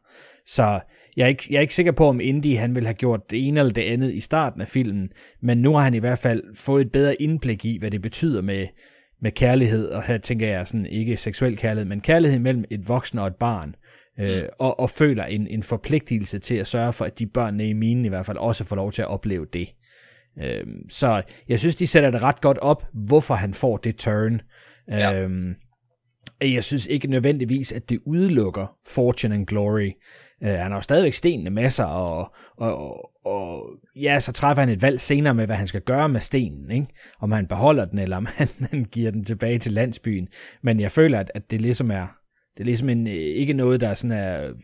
Altså, de ekskluder ikke hinanden på nogen måde. Han har bare fået en ny realization, som gør, at det bliver bredere end bare som så. Så jeg synes faktisk, det er ret godt fortalt og ret godt underbygget, hvorfor han træffer det her ekstra valg, før han skal ud med sin Fortune and Glory. Jeg er fuldstændig enig med dig også i, hvad det er for en nøglescene, der giver ham den opvågning, som jo er både en symbolsk opvågning i forhold til relationen til Short Round, men jo også her er en bogstavelig opvågning ud af den mørke søvn. Og det synes jeg faktisk er ret fedt, at de filmisk gør det så dobbelt, at det både er symbolsk og rent fysisk konkret her. Jeg tror også i forhold til det der med, at nej, jeg mener heller ikke, de udelukker hinanden, de her to, og han vil gerne samtidig have Fortune and Glory, samtidig med, at han vil også vil redde alle børnene. Jeg tror bare, det her med, at hvis man sidder med en følelse i forhold til sin hovedkarakter, at hvordan vil de handle, hvis det er, at de står over for det ultimative valg, for eksempel. Der har jeg en følelse af, at Indiana Jones tidligere filmen måske ville have været lidt i tvivl og tøvet, om han skulle vælge Fortune and Glory eller redde børnene. Det er ikke fordi, jeg tror, han var en ond karakter i starten, at vi har valgt pengene. Der tror jeg også, at han havde valgt børnene i sidste, men jeg tror bare, han havde tøvet længere. Og nu er det som om på det her tidspunkt, der tror jeg ikke, at der ville det komme bag på mig, hvis han stod og var i tvivl, om han skulle ofre stenene for at redde børnene. Det tror jeg, han vil gøre med det samme. På det her tidspunkt. Det tror jeg bare er måske, men det kommer jo af den, som du siger, den opvågningsscene. Han befrier i hvert fald af børnene. De går ned i mineskakten, og nu ser jeg noget, der for mange lyder som et kritikpunkt. Det er det ikke fra mit synspunkt, men ungerne hernede, de kæmper jo som Ewoks i Return of the Jedi. Så er der samlebånd, hvor kampen også foregår lidt ligesom fabrikken i Attack of the Clones. Og så har vi kampen med Pat Roach, den store piskemand, ham der jo også som sagt spillede nazisten, der blev parteret af en flypropel i Raiders. Så alt det her kamp kører hernede, og samtidig så har Short Round også en lille separat kamp med Maharajan. Fordi Maharajan han jo bruger den her voodoo-dukke til at påføre Indiana Jones smerte, og Short Round han går derop og ender den kamp med at bruge en fakkel til at vække Maharajan fra sin søvn, så Maharajan kan fortælle dem, hvordan de kommer ud af de her miner her. Ja, et kæmpe setpiece, Christian. Jo en endnu større mineskakt setpiece og kamp end i slutningen af View to a Kill, for at tage endnu en James Bond-parallel, en film, der er fra året efter den her. Vi talte jo faktisk også om Temple of Doom mineskakterne, da vi talte View to a Kill. Og endnu et grusomt endeligt for en Pat Roach-karakter, var Christian? Ja, jamen jeg synes det her, det har mange ikoniske ting i sig. Revealet af Indy er super fedt, hvor han træder ud af skyggen, og så er han ikke sådan helt oplyst. Så klipper de til nogle små børn, der kommer kørende med sådan en minevogn, hvor der er en lampe foran, fordi det er selvfølgelig en mørk mine, og så kører lampen tættere på, og så kommer Indy mere og mere ind. Og ja, det revealer ham og John Williams på scoret. Altså sådan virkelig dam, altså stort helteøjeblik. Og det var også det, de plastrede til i traileren, og alle clips og alt det der. Revealet af Indy som helt, og nu skal han dele noget røvfuld ud, er bare... Jeg skulle lige til at sige, det er totalt trailer og poster moment. Men det er så ikonisk. Altså for mig er der 2 billeder, som står virkelig, virkelig skarpt i den her film, og det er et af dem. Så det synes jeg er rigtig, rigtig fedt. Ja, kampen med Pat Roach, jeg synes jo selv, at kampen er ret fedt. Jeg er altid virkelig, virkelig irriteret på det øjeblik, hvor han lægger sin store hammer fra sig. Eller det vil sige, det gør han ikke. Han kaster den over skulderen, fordi den skal han ikke bruge. Han vil hellere slå Indy i en nævekamp. Men den hammer, den ryger så hen og rammer en af de der vagter, der står og kigger i hovedet, så han besvimer. Jeg synes, det er sådan et fald på halen moment. Hold kæft, hvor jeg hader det. Må jeg sige, jamen er det ikke, fordi det er netop sådan noget der, hvor det kritiserede vi jo George Lucas for, de der slapstick-ting på prequel-trilogien. Men her, der er det jo Spielberg. Det er jo netop noget, Spielberg på dagen igen lagde ind, fordi han gerne vil putte mere humor ind i de her mørke scener, ikke? Ja, jeg er helt enig med dig, men jeg synes bare... Jeg forstår godt, at der er brug for humor en gang imellem, men når man bygger noget super spændende op til en episk kamp, så skal der bare ikke være slapstick lige inden de begynder at slå på hinanden. Det gør mig bare irriteret. Og der skal Spielberg have skylden, helt sikkert. Men jeg synes, der er meget andet rigtig fedt her. Fedt, at der er 2 kampe. Og fedt, at der er så mange af de små locations, vi har set. Altså både med vandet op og ned, og som du siger, hvor vi så ender på det her, den her knuser til sidst. Stenknuseren. Jeg synes jo, det er fedt, at Indy får ondt af Pat Roach-karakteren her til sidst, og forsøger at redde ham, fordi hans kappe sidder jo fast i knuseren, og så bliver han trukket med ned, og så bliver han mast. Og Indy har faktisk ondt af ham og forsøger at trække ham ud af det, men det går jo altså galt. Så Edna Mode havde ret. No capes. Præcis. Nej, så jeg er med på det hele her. Jeg synes, det er et fedt brug af det her location her, og fedt, at vi lige får det ene sted, hvor det godt kan holde til, at vi lige får en breather, i stedet for at lave endnu en dum indklip af et eller andet, så skal vi se, at børnene, de smadrer den der spisesal der, og så de løber ud igennem udgangspartiet der, ikke? At de slipper væk, så det ikke er sådan, at vi skal sidde og bekymre os om, nej, bliver de nu skudt? Altså, bliver det The Black Hole of Calcutta her i Maharaja-templet, eller hvad ender det i, ikke? Fordi så den bekymring væk, så kan vi gå tilbage, og så fortsætte med den intense kamp med Indy, og det synes jeg faktisk ikke gør noget, fordi så kan Indy nå at trække vejret, og vi kan nå at trække vejret, og så kan vi få den episke afslutning på det, ikke?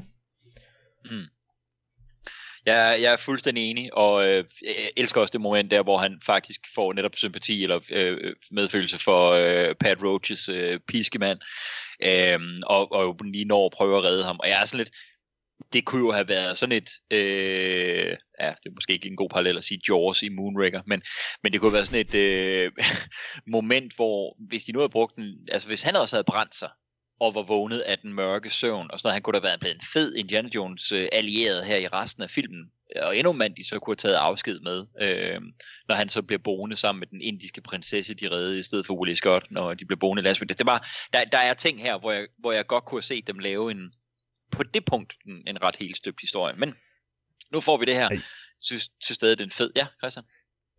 Nu du siger det giver mig bare lysten til at have set en scene, hvor Indy tager en fakkel og forsøger at brænde ham her, Pat Roach karakteren, fordi han tror, han kan vække ham af søvnen og så slippe ud af kampen på den måde, og så viser det sig, at han ikke er under the spell of Carlyle, han er bare mega ond. Ja. Og så må tage kampen alligevel. Ja, det er også sjovt. Det her er også skide sjovt. En sjov twist på det der med pistoltrækket fra den første og sådan noget. Ja. Fedt. Men jeg er helt enig med dig. Morsingbo. En barsk, men også ikonisk kamp her. Jeg er også med, Christian, med at sige på det der slapstick-moment med hammeren er måske ikke lige min smag. Jeg har bare hørt rigtig mange, når de har siddet og set den her film, skraldgrine i det øjeblik. Så jeg ved ikke, altså det rammer ikke rigtig mig, og åbenlyst heller ikke Christian, men det kan altså godt være, at det rammer et bredt publikum til den her film, der sådan ligesom har følelsen af, at de gerne vil grine undervejs. Lidt ligesom man jo også har sagt, når der har været de mest mørke James Bond-film, et af kritikpunkterne efter License to Kill, at man jo altså godt vil grine en gang imellem, når man er i selskab med Bond. Jeg ved ikke, hvor er du henne på det, og hvad siger du til den her store setpiece med kamp hernede i minerne? Hvad angår Bond, så tror jeg har sagt midt i en lang serie, når det kommer til comedy Bond kontra mere alvorlig Bond. Men her... Jeg må indrømme, at det der med at smide en hammer og ramme ham vagten i hovedet, og får endda en bong-lyd, ikke? Altså, jeg føler mig pludselig med i en Naked Gun-film. Altså, jeg har sådan et indtryk af, at Frank Drebin træder ind og siger, bingo! Efterfulgt jo med The Double Whammy, som hedder, ligesom han skal til at blive trukket ned i den der mose-ting der, knuse kanalje. Der taber han jo stenen i hovedet på sig selv, ikke? Som også bare lige er en bum, og der klipper vi ned til Frank Drebin, der giver en thumbs up til Indy, ikke? Altså, det bliver sgu for dumt at få fjollet i sådan en sekvens her, ikke? Altså, Pat Roach, piskemanden, propelnazisten, kanyleklipperen fra Never Say Never, altså det er sådan, altså det går altid skidt for ham. Ja, det gør det. Men det er rigtig ærgerligt, fordi det er en rigtig fed sekvens, ellers så den er barsk og voldsom og alt det der, og dejligt moment, der Indy faktisk prøver at ville redde ham, som I også pointerer, ikke? Hvad kunne der være sket, hvis man havde gjort noget med ud af det? Jeg fik absolut også associationen til Return of the Jedi med Ewok'en, der bekæmper imperiet, da vi har slavebørn, der begynder at bekæmpe alle de her vagter, ikke? Altså, det er jo en over-the-top ting på rigtig mange måder, ikke? Indys første slag på ham vagten der, efter det fede reveal af Indy der, som virkelig er heltemæssigt, ikke? Altså, den her vagt, han ryger sådan flere meter tilbage, ikke? Altså, sklider igennem gruset og alt det der, ikke? Altså, vi får også lidt voodoo ind i det lige pludselig med Short Round og Maharajaen, ikke? Altså, som Short Round heldigvis får besejret og får ham gjort god igen med By the Touch of Fire. Der sker rigtig meget her, og jeg synes meget af det er rigtig fedt, men det er bare så lidt ærgerligt, at det bliver på den måde så ødelagt af de her små comedic moments, som for mig er for store, ikke? Altså, så mangler jeg også lidt her, fordi i kampen, lige inden de kommer op på samlebåndet, skulle jeg til at sige, i retning af knusemekanismen, at Willie, hun holder Short Round tilbage først, og så derefter, så kommer hun til, det er for meget for ind i det her. Okay, du må godt løbe hen og hjælpe ham. Altså, træd nu i karakter, kvinde, for fuck's sake. Tag en skovl og smadre ind i ryggen på ham der, eller gør et eller andet. Altså, det er bare sådan... jeg synes, der er jo muligheder for at give hende nogle momenter, hvor hun også lige træder lidt mere i karakter.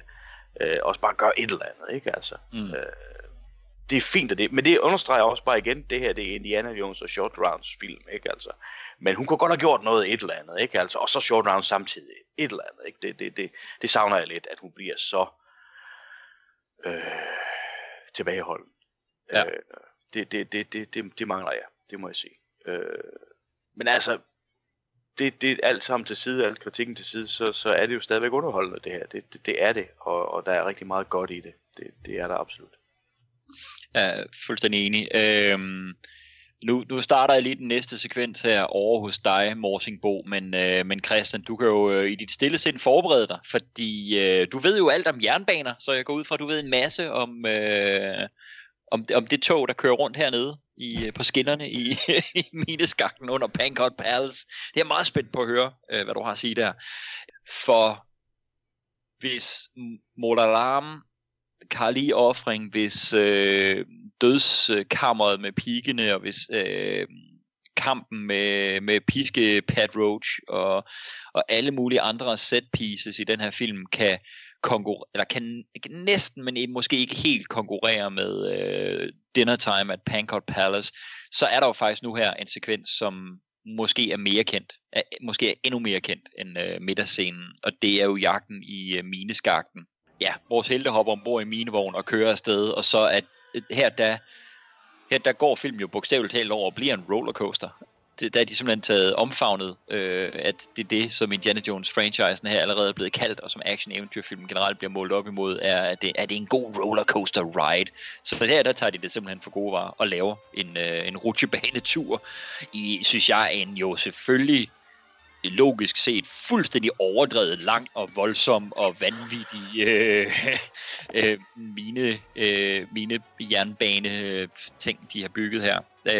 Men ja, Morsingbo, sig et eller andet klogt om, hvordan du har det med hele den her jagt i minegangene, som jo slutter med, at Molaram han også tømmer det store vandtårn, de selvfølgelig har hernede for some reason. Så også ligesom året efter i A View to a Kill, hvor det også væltede med vand igennem mineskakten, der må de flygte det sidste stykke ud der. Indiana Jones, der har brændende fødder efter, han har prøvet at bremse en minevogn, og så siger water, water, og så kommer der væltende med vand, og så løber de skrigende bort fra vandet i stedet for, og står ude der på klippeafsatsen og er lige ved at falde ned, men redder sig i sidste øjeblik. Morsingbo, en indiskutabelt, ikonisk og mindeværdig action sekvens her, men hvordan har du det med den? Ja, altså hvis vi lige skal blive ved komikken her kontra det vi lige så, ikke? Altså der synes jeg jo netop det her, at her er der et par sjove ting, netop det der med, der går ind i hans fod til sidst, da han bruger den som bremseklods, ikke? Altså han siger water, water, og så kommer alt det her flydende mod. Det er jo meget sjovt, ikke? De har en lille ting i vognen, hvor Indy han slår på sådan en sporskifter, for så kan de tage et shortcut, ikke altså, og så er det short round derinde, der tror han siger short round og ikke shortcut, og han så gentager nej shortcut, ikke altså. Det er sådan en meget lille sjov lille ting, som det synes sådan noget der, det synes jeg der er plads til, ikke altså. Det er mere de der overgjorte ting, som vi lige har set, som bliver for meget, som bliver for stort, ikke? Altså det her, der er små sjove elementer i det, og spænding, og de trækker short run frem og tilbage mellem vognene, og altså det er jo super underholdende og intens og spændende, ikke? Altså det er jo her jeg snakker om, at jeg jo dengang for mange år siden allerede så det her behind the scenes ting, og hvordan de havde bygget de her modeller. Man kan jo godt flere steder se, at det er de her figurer, de har i vognene, der kører forbi, ikke? Men jeg synes stadigvæk, det her det er meget, meget veludført, og det er vildt spændende, og det er jo, som du siger, Nikolaj, det er jo selvfølgelig fuldstændig overdrevet og urealistisk, alt det her, det kan ske, og de laver det her jump på et tidspunkt, hvor de hopper fra skinnerne, og så lander ned på skinnerne, da de starter igen nogle meter længere hen i rummet, ikke? Altså, der er jo så mange ting, som er fuldstændig urealistiske her, men det er sindssygt underholdende, det er sjovt samtidig også, altså charmerende faktisk på mange måder med mange af de ting, som Indy han gør først, ikke? Altså, vi har her endda faktisk Willy, der giver en kæberasler til faktisk. Det er jo dejligt. Hun har godt gjort lidt før. Men nu kom der så i hvert fald lidt, ikke? Så det er jo super underholdende. Jeg synes, det er vanvittigt veludført. Det er over the top, men hey, altså, jeg synes, det passer godt ind i filmen, som vi har fået den indtil nu. Så jeg er rigtig stadigvæk, på trods af det her er gang ved, hvor mange jeg ser den, så er jeg stadig rigtig godt underholdt af det. Det er jeg altså. Christian, jeg er 100% med i Morsingbogen her. Et par enkelte effektskud, som måske også er dodgy eller noget, men og en masse ting, der på ingen måde logisk giver mening overhovedet. Altså den der mineskagt, og de der vanvittige lag, og det der sindssyge hop, de laver fra det ene, altså der er noget jernbanen er faldet ud, ikke? Eller skinnerne er faldet ud. Altså, der sker nogle sindssyge ting i den her jagt her. Så det giver jo på ingen måde mening.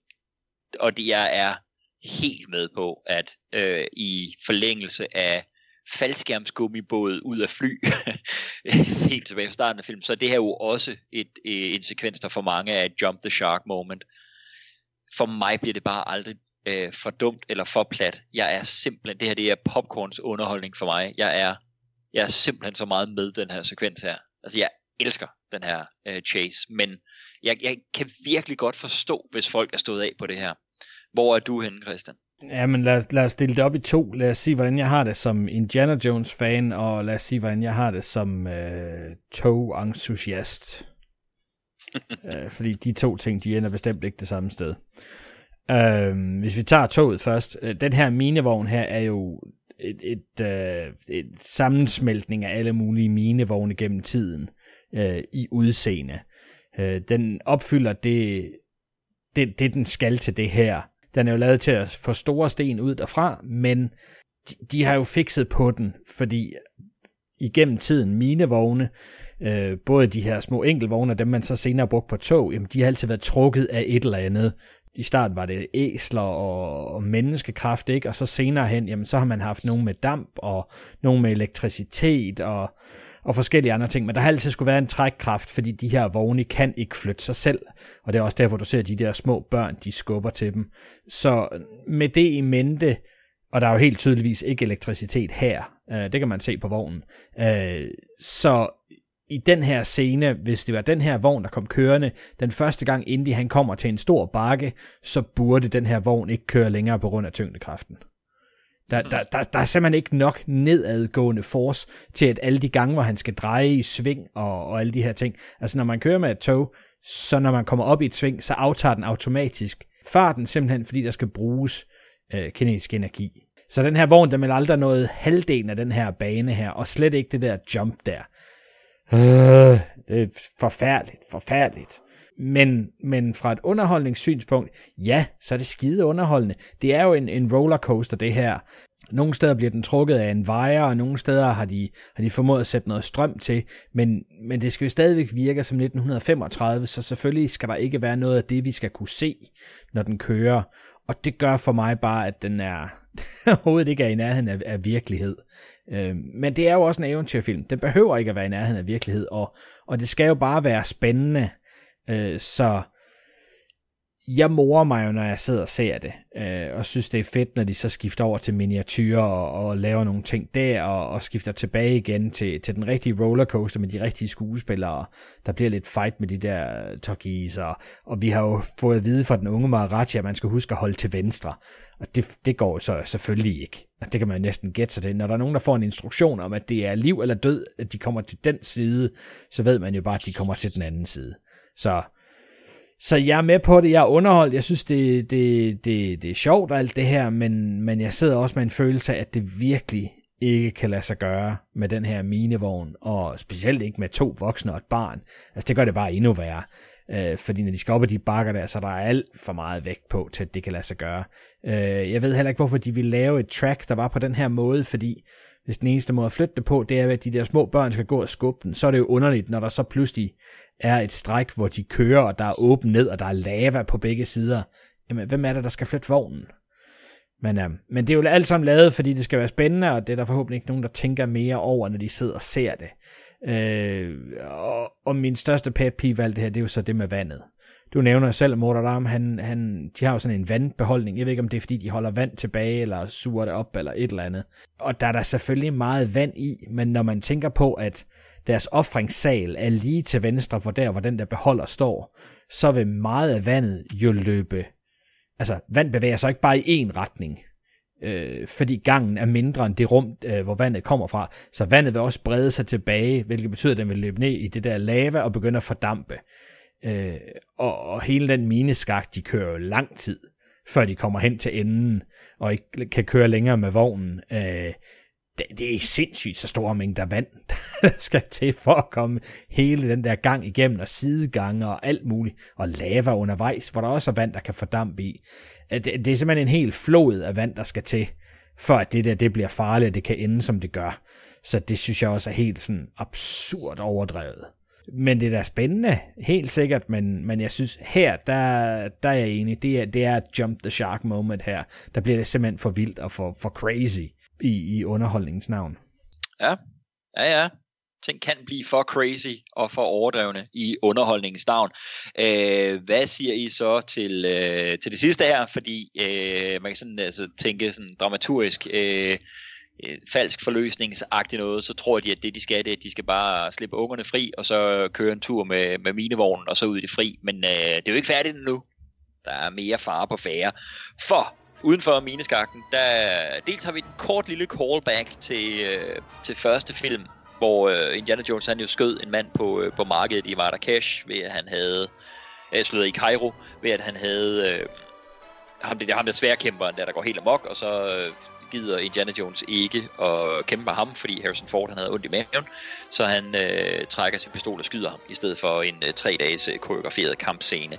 Den er der callback til her. Indiana Jones står over for 2 sværkæmper og rækker så dovent ud efter sin pistol, men den har han så tabt. Han har den ikke i sit pistolhylster. Det er jo skide sjovt. Man kan sige, igen er det sådan, der er lidt mærkeligt, når det her det er jo en prequel, så det her det foregår faktisk et år før, men for os som publikum, så så oplever vi det jo efter Raiders of the Lost Ark. Men derfra der er det op på den store hængebro i endnu et meget ikonisk action set piece med Indiana Jones, der er fanget ude midt på hængebroen, omringet af thuggies fra hver side, og han står selvfølgelig med Shankara-stenene, og så truer han med at hugge hængebroen i stykker, så han og thuggierne og stenene, de vil falde ned i floden nedenunder, floden der er spækfyldt med glupske krokodiller, som Frank Marshall har lavet pick-up shoots på i Florida, i The Everglades efterfølgende. Men Molaram, han prøver at kalde Indiana Jones bluff ved at skubbe Willie Scott og Short Round, og jo virkelig sig selv, med ud på hængebroen, for at sige, haha, du vil nok ofre dig selv, men du vil i hvert fald ikke ofre dem, du har kær. Det her, det kan man jo sige, det er jo også et callback, fordi det er jo et callback til bluff-scenen, med, hvor Indiana Jones truer med at sprænge Pagtens Ark i luften i den første. Så der er virkelig sådan noget manuskriptskabelon, de har kørt med over her. Jeg synes godt, man kan se parallellerne til det, vi talte om på James Bond, med at der sådan er nogle faste rammer, der så går igen. Og her, der laver Indiana Jones så et callback til starten af den her film, hvor han bad Short Round om at spænde sig fast op i gummibåden. Jeg ved ikke, om Christian han bliver glad for, at det er det, i hans øjne, ville jump the shark moment, de vil lave callback til her. Men det er det, og det var jo begge to rimelig skeptiske overfor. Så jeg er spændt på, hvordan I havner her på det her. For jeg er stadigvæk totalt forgiving over for det her. Jeg synes, det er mega fedt. Og det synes jeg, hele kampen er på hængebroen, også efter den er hugget i stykker, og thuggies falder til højre til venstre ned og bliver ædt af krokodillerne, og også hele Indies kamp med Molaram på hængebroen, efter den er hugget over og hænger og slasker derned langs bækken. Det synes jeg er en fed kamp. Jeg synes, om det helt giver mening igen, også det der med, at så begynder han at prøve at hive Indiana Jones hjerte ud. Det er så åbenbart, det er noget, han kan, ikke kun nede i den der Kali-ceremoni, det kan han også her. Men Indy får bekæmpet ham og får kylet Molaram til krokodillerne også, og kommer op med en af Shankara-stenene. De andre, de er røget ned i floden. Og man skal måske også lige sige, at her, der er måske knap så politisk korrekt, da dem, der dukker op og redder dagen, det er de britiske colonial soldater, der dukker op og skyder de lokale, der vil gerne være selvstændighed. Jeg ved, det må jeg jo lidt... lidt alternativ form for selvstændighed, vil jeg nok sige. Jeg tror, vi skal med at tage den kamp ind i det. du mener ikke helt, det er Gandhis freds, der bliver skudt.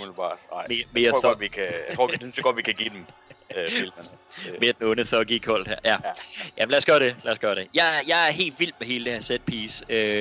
Det må jeg sige. Jeg synes, det er fantastisk og en fed for mig end boss battle. Igen er det jo også meget James Bond, ikke? At vi har haft det største klimatiske set piece, og så derefter har vi det endelige opgør med hovedskurken. Christian, jeg elsker alt det her. men det er sjovt, det er også noget, jeg synes, jeg hører en del folk kritisere. I love it. Hvad siger du? Ja, jeg elsker det også med forbehold. Jeg har nogle ting, som jeg ikke holder af. Og det er blandt andet, at Indy truer Mola Ram. Jeg smider dem væk, de her sten. Hvad vil du så gøre? Og så siger han, they will be found. You will not. Og så tænker man, jamen så er det jo det. Og så kommer der vagter fra begge sider, og så tænker jeg, at det her, det kan kun ende i et svær kamp, et eller andet ude på broen. Så Mola Ram har jo vundet. Altså, der er ikke nogen steder, hvor Indy kan hoppe hen. Han kan smide stenene væk, men så finder de dem jo igen. Så han har ikke nogen bargaining chips her. Han står sådan set bare med røven i vandskorben. Lige indtil Mola Ram, han er dum nok til at genne Short Round og Willie Scott og sig selv ud på broen. Der er simpelthen ingen grund til, at han skal gøre det. Altså, Indy kan ikke løbe nogen steder hen, og der er ikke en måde, hvor Indy han ender on top i den her situation. Med mindre Mola Ram, han sætter sig selv i spil. Så det er der simpelthen ingen grund til. Det synes jeg er dumt, fordi det kan ikke presse Indy på nogen måde. Det kan ikke presse ham ud i en situation, der gør det bedre for Mola Ram. Det gør det jo faktisk kun dårligere for ham. Så det synes jeg er lidt ærgerligt. Men for spændingens skyld er det jo ret fedt, fordi så har Indy pludselig en mulighed. Så kan han jo lave den store nedkapning af broen, og så ender det med, at Mola Ram, han så må dø af det, ikke? I flere omgange. Men jeg synes, det er lidt ubegrundet, at Mola Ram bevæger sig ud på den her bro. Det er slet ikke nødvendigt. Jeg er faktisk enig med dig i forhold til, om han selv skulle gå med derud.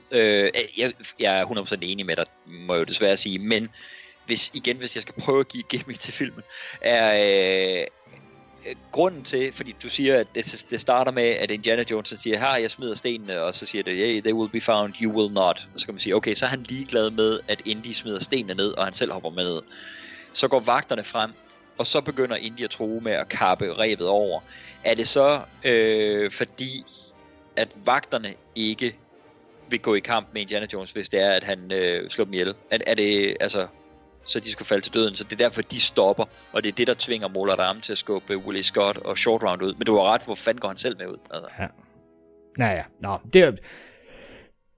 det kan vi lade ligge. Min anden anke er jo selvfølgelig det med stenene. Det har jeg jo lagt op til tidligere. Altså, når stenene er sammen, så gløder de. Indy har dem liggende i tasken, men de gløder ikke. Så begynder han at snakke om, at Mola Ram, han har forrådt Shiva, som har delt stenene ud. Og så begynder de at gløde. Og da de så falder ud af tasken, og Mola Ram, han tager fat i en af dem, så bliver han forbrændt helt vildt. Altså, hvor Indy han bare kunne samle dem op tidligere. Så jeg tænker, altså, hvis det er divine intervention fra Shiva her, jamen, Shiva må jo have vidst tidligere, at Mola Ram var ved at forråde Shiva, på den måde, han brugte sten til at tilbede Kali i stedet for. Så hvorfor at Indy, han pludselig siger, at you betrayed Shiva, ændrer på det hele. Nu gløder de. Nu bliver de for varme til Mola Ram. Det synes jeg heller ikke giver nogen mening. Der er simpelthen ikke lagt op til, at det skal være en del af historien. Så det synes jeg også er meget underligt. Det synes jeg er meget convenient, at det er sådan, det ender. Og det har altid irriteret mig lidt. Men det visuelle er jeg med på, selvfølgelig. Jeg synes, det er fedt. Der er et enkelt grading issue, at nogle af de klip, man kan se med Indy, hvor han står ude på broen, er det gradet meget, meget mørkere, simpelthen fordi den dag, hvor de optog det, var der ikke så meget solskin, og hver gang man så klipper over til Willie Scott og Short Round, så står de i høj solskin. Så der er et par små issues. Det hjælper lidt på Blu-ray, for der er de rettet lidt på det. Jeg kan huske på VHS-udgaven, og den udgave, de viste i fjernsyn i gamle dage, der var der stor forskel på lyset. Det var næsten sådan helt, at det var blegt på nogle af dem, for at de ligesom har fået en grading, der passede begge dele. Men det hjælper lidt på det her på Blu-ray. Men jeg synes, de der to punkter der, det er noget, der irriterer mig. Ja. Hvad siger du, Christian? Er thuggierne, er de dårligere til at skyde med bue og pil, end stormtropperne er til at ramme i Star Wars? Det er fandme skidt. Det er også ubehjælpeligt, ikke? At der kommer 20 pile flyvende. Der er 2 af dem, der sidder fast i nogle af de brædder, som Indy han kravler på. Og alle de andre, de rammer ved siden af. Og jeg synes det ser ud som om, at de kommer sådan i en rimelig stor sværm, ikke? Men Indy han formår ikke at blive ramt overhovedet. Ja. Det gør dem også lidt ubehjælpsomt, ikke? Specielt når britterne så kommer med deres rifler, og så bare pløjer dem ned i et væk. Ja, det er lidt the local primitives, vi er gang i her. Morsingbo, hvad siger du til den store klimatiske kamp på Hængebroen? og Mola Rams endeligt. Jamen inden det, så snakker vi jo om alle de her callbacks, ikke? Jeg vil også sige, der er jo altså også en lille Star Wars A New Hope callback, ikke? Fordi lige efter han har haft momentet med, hvor han ikke har pistolen med alligevel, og så får han slås med de der, og griber så en af deres machete-lignende svær. Og så skal han jo afsted efter ham, og så laver han det, og løber væk igen, fordi han indser, at der kommer en hel horde af den. Det er jo altså Han Solo, der opdager en hel masse stormtroopers, der er på vej mod sig på dødsstjernen. Det er fuldstændig rigtigt. Ja. Det er jo totalt callback til den også, ikke? Så vi har lige en hel masse ting, der lige sker her, ikke? Altså, det synes jeg er super sjovt og meget, meget fint, ikke? Altså lige den, ikke? Altså, selve kampen på broen, altså, jeg synes jo, det giver mening, fordi det er jo det der hele tiden, at ingen tror jo, første gang man ser den her, at, og der er slet ikke de karakterer, der er med i filmen, at han kan finde på at gøre det, hvad han gør, altså at kappe broen over, så de altså falder ned, ikke? Fordi man tænker, det er jo den visse død, ikke? Altså, derfor kan det godt give mening, at alle de her, de går ud efter ham, og også Mola Ram, han presser dem ud. Altså, det er okay, det er måske lidt overgjort, ikke? Men ud fra den, man skal hele tiden tage den der ud af, at de kan slet ikke forestille sig, at han kan finde på at gøre det, han gør. Fordi det er så ekstrem en handling, ikke? At de bund og grund offer alle. Stenene, der brænder, jamen det er jo det, altså det er jo, hvis vi skal få det til at fungere, så er det jo divine intervention, vi skal lægge det op til, ikke? Altså, at det er, når den her onde repræsentant af Kali rører ved Shivas sten, så brænder man sig, ikke? Altså, men hvis et godsindet menneske rører ved dem, så gør man ikke. Altså, det er jo det, vi skal tro, det skal være i hvert fald, for at det på nogen måde kan give mening. Det kan jeg godt købe, det er okay, hvis det er sådan, det er. Men de må godt have forklaret det på en eller anden måde, ikke? Selve actiondelen synes jeg er fed. Altså igen, selvfølgelig er der nogle steder, man kan se, at det er ikke det er 1984, det er lavet i, og sådan ting, ikke? Men sådan er det, ikke? Altså, men jeg synes, det er spændende, det er fedt, og masser af drama på drengen, ikke? Altså, hvis man skal forsvare det med de elendige bueskytter, de skyder på meget lang afstand med nogle pile, ikke? Altså, det er sgu ret svært. Det er noget nemmere på den distance at ramme med en riffel, som de kommer med fra den anden side, ikke? Altså, så man kan godt sige, at jeg kan godt forstå, at de er mere effektive end de andre er, ikke? Men det er selvfølgelig den klassiske, de onde håndlanger kan ikke ramme. Sådan er det. Det har vi jo set 1000 gange i så mange film, ikke? Jo. Men altså, jeg synes, den her, det er super, igen, endnu en ikonisk ting for mig i den her film, det er hele den her broscene, ikke? Altså, kampen derpå. Det er fedt, det er super godt, altså. Det ligner drama-ting med, at Short Round, der siger, at broen er tryg og sikker, og så falder han igennem. Der er så mange ting, der bygger op omkring den her bro, hvad den kan, og hvad man kan bruge den til.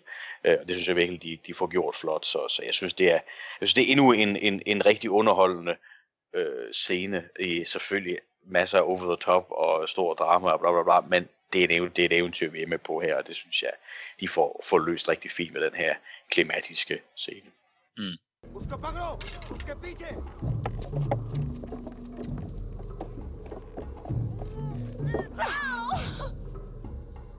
Let her go, Mola Ram! You are in a position unsuitable to give orders! Watch your back!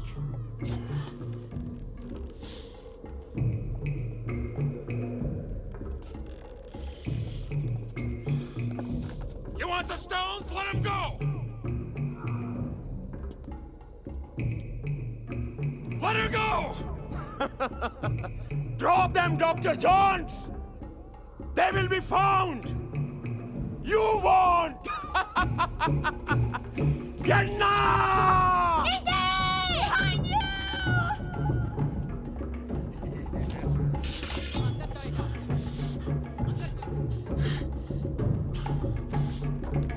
Oh, shit.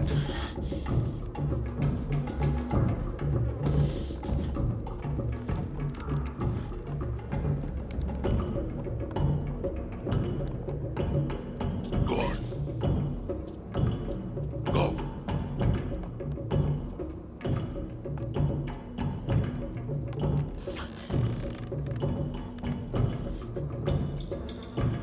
Go on! Get moving. Shorty! Chao Chi! Latsu Tsanza! Hello, lady, we're going for a ride. Oh my god! Oh my god! Oh my god!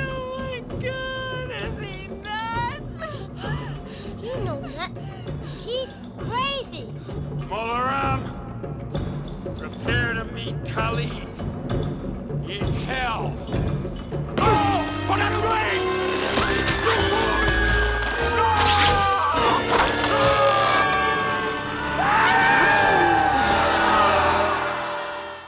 Ovenpå dette action-klimaks, så vender vores helte tilbage til landsbyen, og den efterlod vi sidst i en noget sørgelig tilstand. Den var øde og gold, og det så nærmest ud som om byen var i brand, og de havde ingen afgrøder. Den var fuldstændig aflivet i virkeligheden. Sådan er det ikke, når de kommer tilbage. Ikke nok med, at tingene er begyndt at spire igen. Det virker jo altså fandme næsten som om, der er gået en hel forårs- og sommersæson her, fordi altså, det er jo blomstret ekstremt op. Det er gået voldsomt hurtigt. Det ved jeg ikke, om man skal enten sige, det er fordi, der er gået meget længere tid, end vi lige regner med, eller, hvilket ikke giver nogen mening, fordi børnene er med hjem nu her, eller at det er igen guddommelig magi, som har gjort det her, at det lige pludselig er så nærmest overnight, så er alting blomstret op. Eller om det simpelthen er igen er et plothul, eller i hvert fald en filmisk ting, hvor de måske igen har tænkt, film is stronger than reason, at de gerne har ville visuelt vise, at alt liv er vendt tilbage til byen, og det har de virkelig ville gøre demonstrativt, så man så overhovedet ikke var i tvivl om det. Så alternativet har måske været at se nogle lokale, der står op om morgenen, og så ser at tingene begynder at spire bare lidt, og så er de sådan helt lykkelige over det. Altså her der er det jo fandme så frodigt, så man slet ikke fatter det. Det er jeg spændt på at høre, hvad I synes om. Udover det, så har Indy og vennerne selvfølgelig alle børnene med tilbage, så der er stor glædelig genforening mellem de voksne og deres børn. Og Indy afleverer jo den Shankara-sten, de har, til landsbyen. The Magic Rock, og så skal de tage derfra. Og i virkeligheden er der sådan et moment, hvor det er som om Indiana Jones og Willie Scott, de går hver til sit, men nu bruger han pisken til at hive hende til sig, og de kysser, inden de bliver overdynget af vand. Og som Christian, du lagde op til i afslutningen på forrige podcast, da vi teasede det her afsnit. Nu er det tid til sjov med snabel for Willie Scott. Og det er ikke det, du sagde, det var en film her, hvor Kate Capshaw skulle have noget snabel, og det er så her, ikke? Eller hvad? Hvad siger du, Morsingbo, til den her udgang på filmen? Ja, altså, som du også nævner, det giver jo ikke nogen mening, altså medmindre vi skal spille guddommelig magi kortet igen, at byen pludselig er blevet så frodig på så kort tid, for de har jo ikke været væk længere, end vi har fulgt dem. Sådan er det. Så skal det være fordi, at rejsen fra byen til templet tager meget, meget, meget lang tid. Det har vi jo ikke indtrykket af, at det gør. Nej. Det ved jeg ikke. Det er jo rent visuelt fra filmskabernes side, at vi illustrerer, at nu går det godt, ikke? Altså allerede inden børnene kommer hjem, at de har kunne fornemme, at skiftet er sket. Så på den måde er det jo effektivt, men selvfølgelig urealistisk. Derudover, jamen, så er det en fin og sød lille afrunding på det, og igen får vi lidt ballier mellem hovedrolle og kvindelig hovedrolle, ikke? Altså, som er sådan en lille tøhø slut af med, at de alligevel godt kan lide hinanden, og bla bla bla, og så får de en eller anden kort romance, og så ser vi hende aldrig igen. Og desværre, der er det samme for Short Round, ikke? Altså, men sådan er det. Så for mig en fin afslutning, en sød afslutning på en eventyrfilm, ikke? Altså, så på den måde, så fungerer det fint med det, vi har set ellers. Det er en film fyldt med en masse ret urealistiske ting. Ting, hvor man bare enten må sige, det der bliver nødt til at stå helt af på, eller også så går man med på det, fordi det er der meget af, ikke? Og så er der hele det guddommelige magi-aspekt i det. Så som en afrunding, synes jeg, at den hænger fint sammen med resten. Og derfor synes jeg, det fungerer. Hvad siger du, Christian? Ja, Jamen, jeg er nok nødt til at have den kritiske pegefinger frem igen.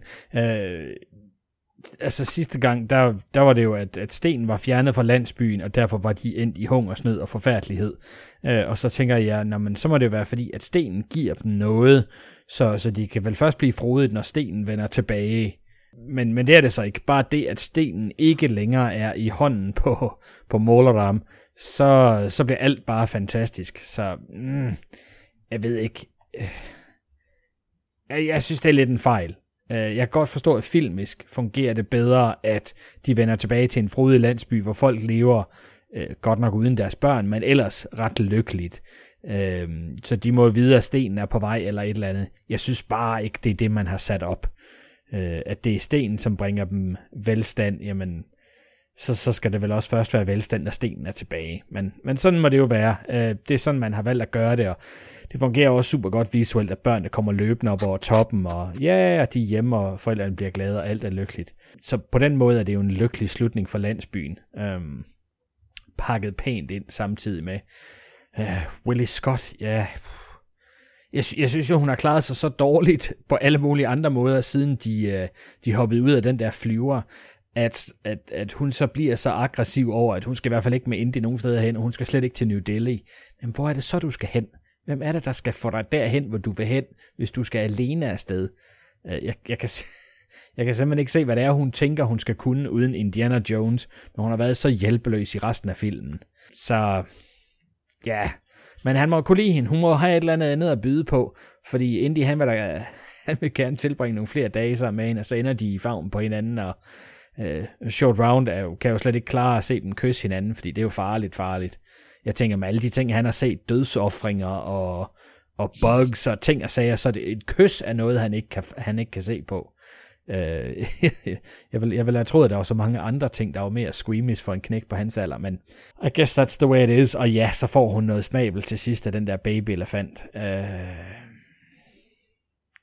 Det er meget sødt alt det her, men jeg synes, det bliver lidt plad og romantisk her til sidst. Det er som om, at alt skal ende super, super lykkeligt. At det synes jeg måske sådan er lige overkanten i forhold til, hvad resten af filmen har været. Altså, det er som om, at vi lige skal pynte på det her til sidst. Det kan godt være, det var en forfærdelig film, men husk, hvor fed en afslutning det var, og alle var glade og lykkelige og levede i velstand. Det er sjovt. Altså, fordi jeg kan godt føle, at det er også en mere sofistikeret slutning på den første, hvor de mister arken, eller den bliver pakket ind i det der lagerhal der, og så utilfreds går Indiana Jones ned ad trappen, og Marion inviterer ham på en drink, og sådan noget. Den har klart mere dybt og mere originalitet. Det her, det er mere bare, de endte alle sammen. Happy, smiley sammen. Jeg kan sgu godt lide det. Jeg synes, det er sødt, må jeg sige. Og jeg ved ikke, om hun har faktisk planer om at skulle rejse uden Indiana Jones til New Delhi. For mig er det bare den der flirt, der er oppe på hotelværelset, der fortsætter, hvor de spiller sådan lidt kostbar over for hinanden, og ligesom udfordrer, hvem tager faktisk det næste skridt. Hvem overgiver sig, og er den, der kommer krybende hen til den anden. Ikke? Det er jo derfor, de sidder på hver deres hotelværelse, og der sker ikke en skid.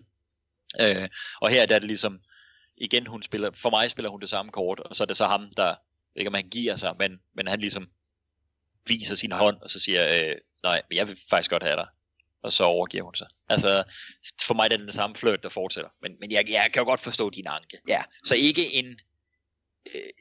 en afslutning, der går over i filmhistorien, tror jeg, vi var enige om hele vejen rundt. Men vi var rimelig positivt stemt over. For det var Indiana Jones and the Temple of Doom. Drenge, når vi slutter af på en film, så har vi altid lige et par ting, vi skal uddele. Vi uddeler en karakter og en MVP-pris hver især, og karakteren er på en skala fra 1 til 10. Det er en vægtet Steven Spielberg-skala, så den er ikke målt i forhold til andre film i filmhistorien, men i forhold til, hvad vi forventer i Steven Spielberg-serien. Og vi uddeler noget så fint, ikke stjerner, men i denne serie uddeler vi baseball-kasketter, instruktør baseball caps, Steven Spielbergs foretrukne hovedbeklædning. Og ved du hvad, Morsingbogen som en velkommen tilbage på serien gave, så får du altså lov til at lægge for. Ja, det vil jeg ikke. Det er fint. Jamen altså, igen, vi har jo snakket meget om det, og det er for mig jo et fald fra Raiders of the Lost Ark, den første indie-film. Det er der er ingen tvivl om. Det her, det er ikke så godt et manuskript, det er mere fis og ballade det her, og det er sådan lidt vi finder lidt på nogle sjove tilhør på stedet, og så bruger vi dem i filmen, fordi det er sjovt, ikke? Og det er en film, der er rigtig mange genrer omkring, og jeg forstår godt, at den har skabt lidt ballade i familieland. Det sådan er det, ikke? Så jeg synes, der er en del kritikpunkter, inklusive også valget at lave så stereotyp en kvindelig hovedrolle, ikke? som har så lidt at give, andet end at være en dum gås. Det synes jeg er ærgerligt. Og igen, det er virkelig ikke noget mod Kate Capshaw. Hun laver den rolle, som hun har fået at vide, den skal laves. Det tror jeg ikke rigtig, der er så meget tvivl om. Men det er ærgerligt, ikke altså. Men filmen er stadigvæk, synes jeg, rigtig underholdende. Jeg vil altid have et blødt punkt for den her film. Jeg synes, Harrison Ford er forrygende Indiana Jones igen. Og jeg synes, hans samspil med Jonathan Ke Quan som Short Round er virkelig, virkelig godt. Og jeg har altid tænkt, hvor ville jeg gerne se nogle flere Indiana Jones film med de to her. Det kunne jeg sagtens have set, og kunne stadig godt have ønsket mig det. Det er klart, men det er jo selvfølgelig også det der med, når det er en børneskuespiller, så er der ligesom en vis tidsramme, hvor man kan nå at gøre det indenfor, og det havde jo ikke været det samme, som var dukket op i ND3. Det er klart, så det er også bare en lille tidskapsel, vi har her, og den skal man så nok bare nyde, men det synes jeg er fedt, og der er masser af action ting i den, som er rigtig, rigtig godt og underholdende, og samtidig med, at der er en masse virkelig over-the-top momenter, som er simpelthen, det er jo simpelthen bare så urealistisk, at hvorfor fanden putter jeg det ind? Hvorfor finder jeg ikke en anden løsning? Hvorfor tænker jeg ikke frem til noget andet? Og det er sådan en frustrationselement, der går igennem hele filmen. Altså, men nostalgi og det faktum, at jeg vitterligt stadig synes, at den er underholdende, og der er rigtig mange gode ting i den, gør, at jeg summa summarum ender på et 7-tal til Temple of Doom. 7-tal fra Morsingbogen på Indiana Jones and the Temple of Doom. Hvad siger du, Christian? Jeg siger, at det er et interessant sidestep fra den Indiana Jones, vi føler, vi kender fra den forrige film. Der er jo altid en fare, når man laver en opfølger, eller i det her tilfælde en prequel, til en så ikonisk karakter, at man risikerer at lave for meget af det samme igen. Og så bliver folk irriteret. Vi snakkede om det i gennemgangen for 6 timer siden, at det var et spørgsmål om at lave en Indiana Jones film, som var så tæt på den forrige, at folk stadig var vilde med den, men så langt væk, at der stadig var noget ekstra at byde på. Og det synes jeg jo, de til dels har formået her i Temple of Doom. Det er en helt anden setting. Den er meget mere mørk. Der er en helt anden kvindelig karakter, og så har han altså et sidekick her. Der er far-søn-elementet her, som jeg synes er rigtig dejligt. Der er noget mere action på drengen. Noget mere ud, en anden type action i hvert fald. Så alt det der, det er jeg faktisk ret meget på. Jeg synes, det her det fungerer som en meget tro Indiana Jones historie, og jeg kan godt se, at karakteren kunne have været igennem det her. Jeg føler ikke, at vi er så langt væk fra kanon fra den første film, som den er lagt på plads. Jeg ved ikke, om man kan kalde det kanon og kun én film. Det gør jeg. Så jeg synes faktisk, den passer rigtig godt ind i sammenhængen her. Men den har altså nogle ting, som jeg ikke er vild med, og der er nogle plothuller her og der, og så kan filmen sige nok så meget, at den forsøger at være lidt mystisk, og det er sort magi. Jeg har læst nogle af de der sådan, følgehæfter, som er kommet ud omkring Temple of Doom, hvor man skriver, jamen alt det der med den der voodoo-dukke, det er fordi, den også er besat af sort magi, og når stenene de lyser op til sidst, og Moraram han får brændt hånden, jamen så er det på grund af sort magi.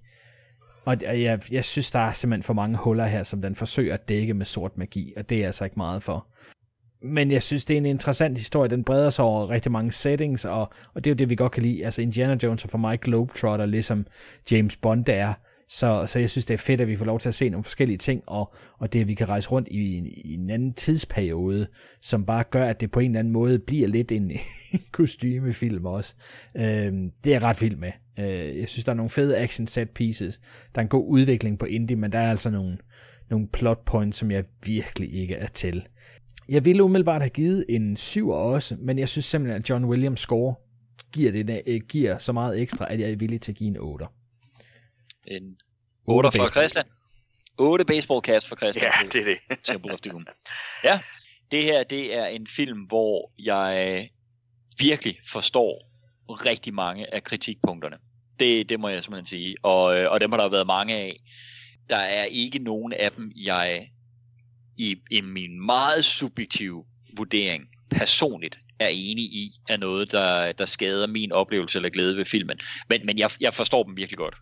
Det er en film, det er en film, der i virkeligheden kunne sprede sig meget vidt over skalaen. Altså, den kunne næsten komme helt ned i bunden, og den kunne nok også komme helt op mod toppen, hvis det var alt efter, hvordan man har det med den. Det her det er en film, jeg godt kan se folk være utrolig splittet omkring, med rette. Jeg elsker stadig alle de referencer, den kommer med, både til sig selv, sin egen serie, James Bond, men også helt tilbage til de gamle serials, som den jo ekstremt tydeligt er inspireret af. Men måske faktisk er der jo en film, som vi jo ikke har nævnt, andet end at Christian faktisk lige name-droppede den her tidligere, som måske næsten er den største direkte inspirationskilde til den her. Det er George Stevens-filmen fra 39 med Cary Grant i hovedrollen. Gunga Din, det er Cary Grant i hovedrollen, ikke i titelrollen. Gunga Din er jo netop, som Christian er inde på, en indisk hjælper for de her tre hvide hovedroller. Men den Gunga Din er baseret på en Rudyard Kipling-historie. Og det er sådan en eventyrskomedie, hvor vores helte de skal stoppe en thuggy-kult fra at rejse sig og vinde indpas over hele Indien. Så altså, der er en meget, meget direkte tråd fra Gunga Din op til Temple of Doom.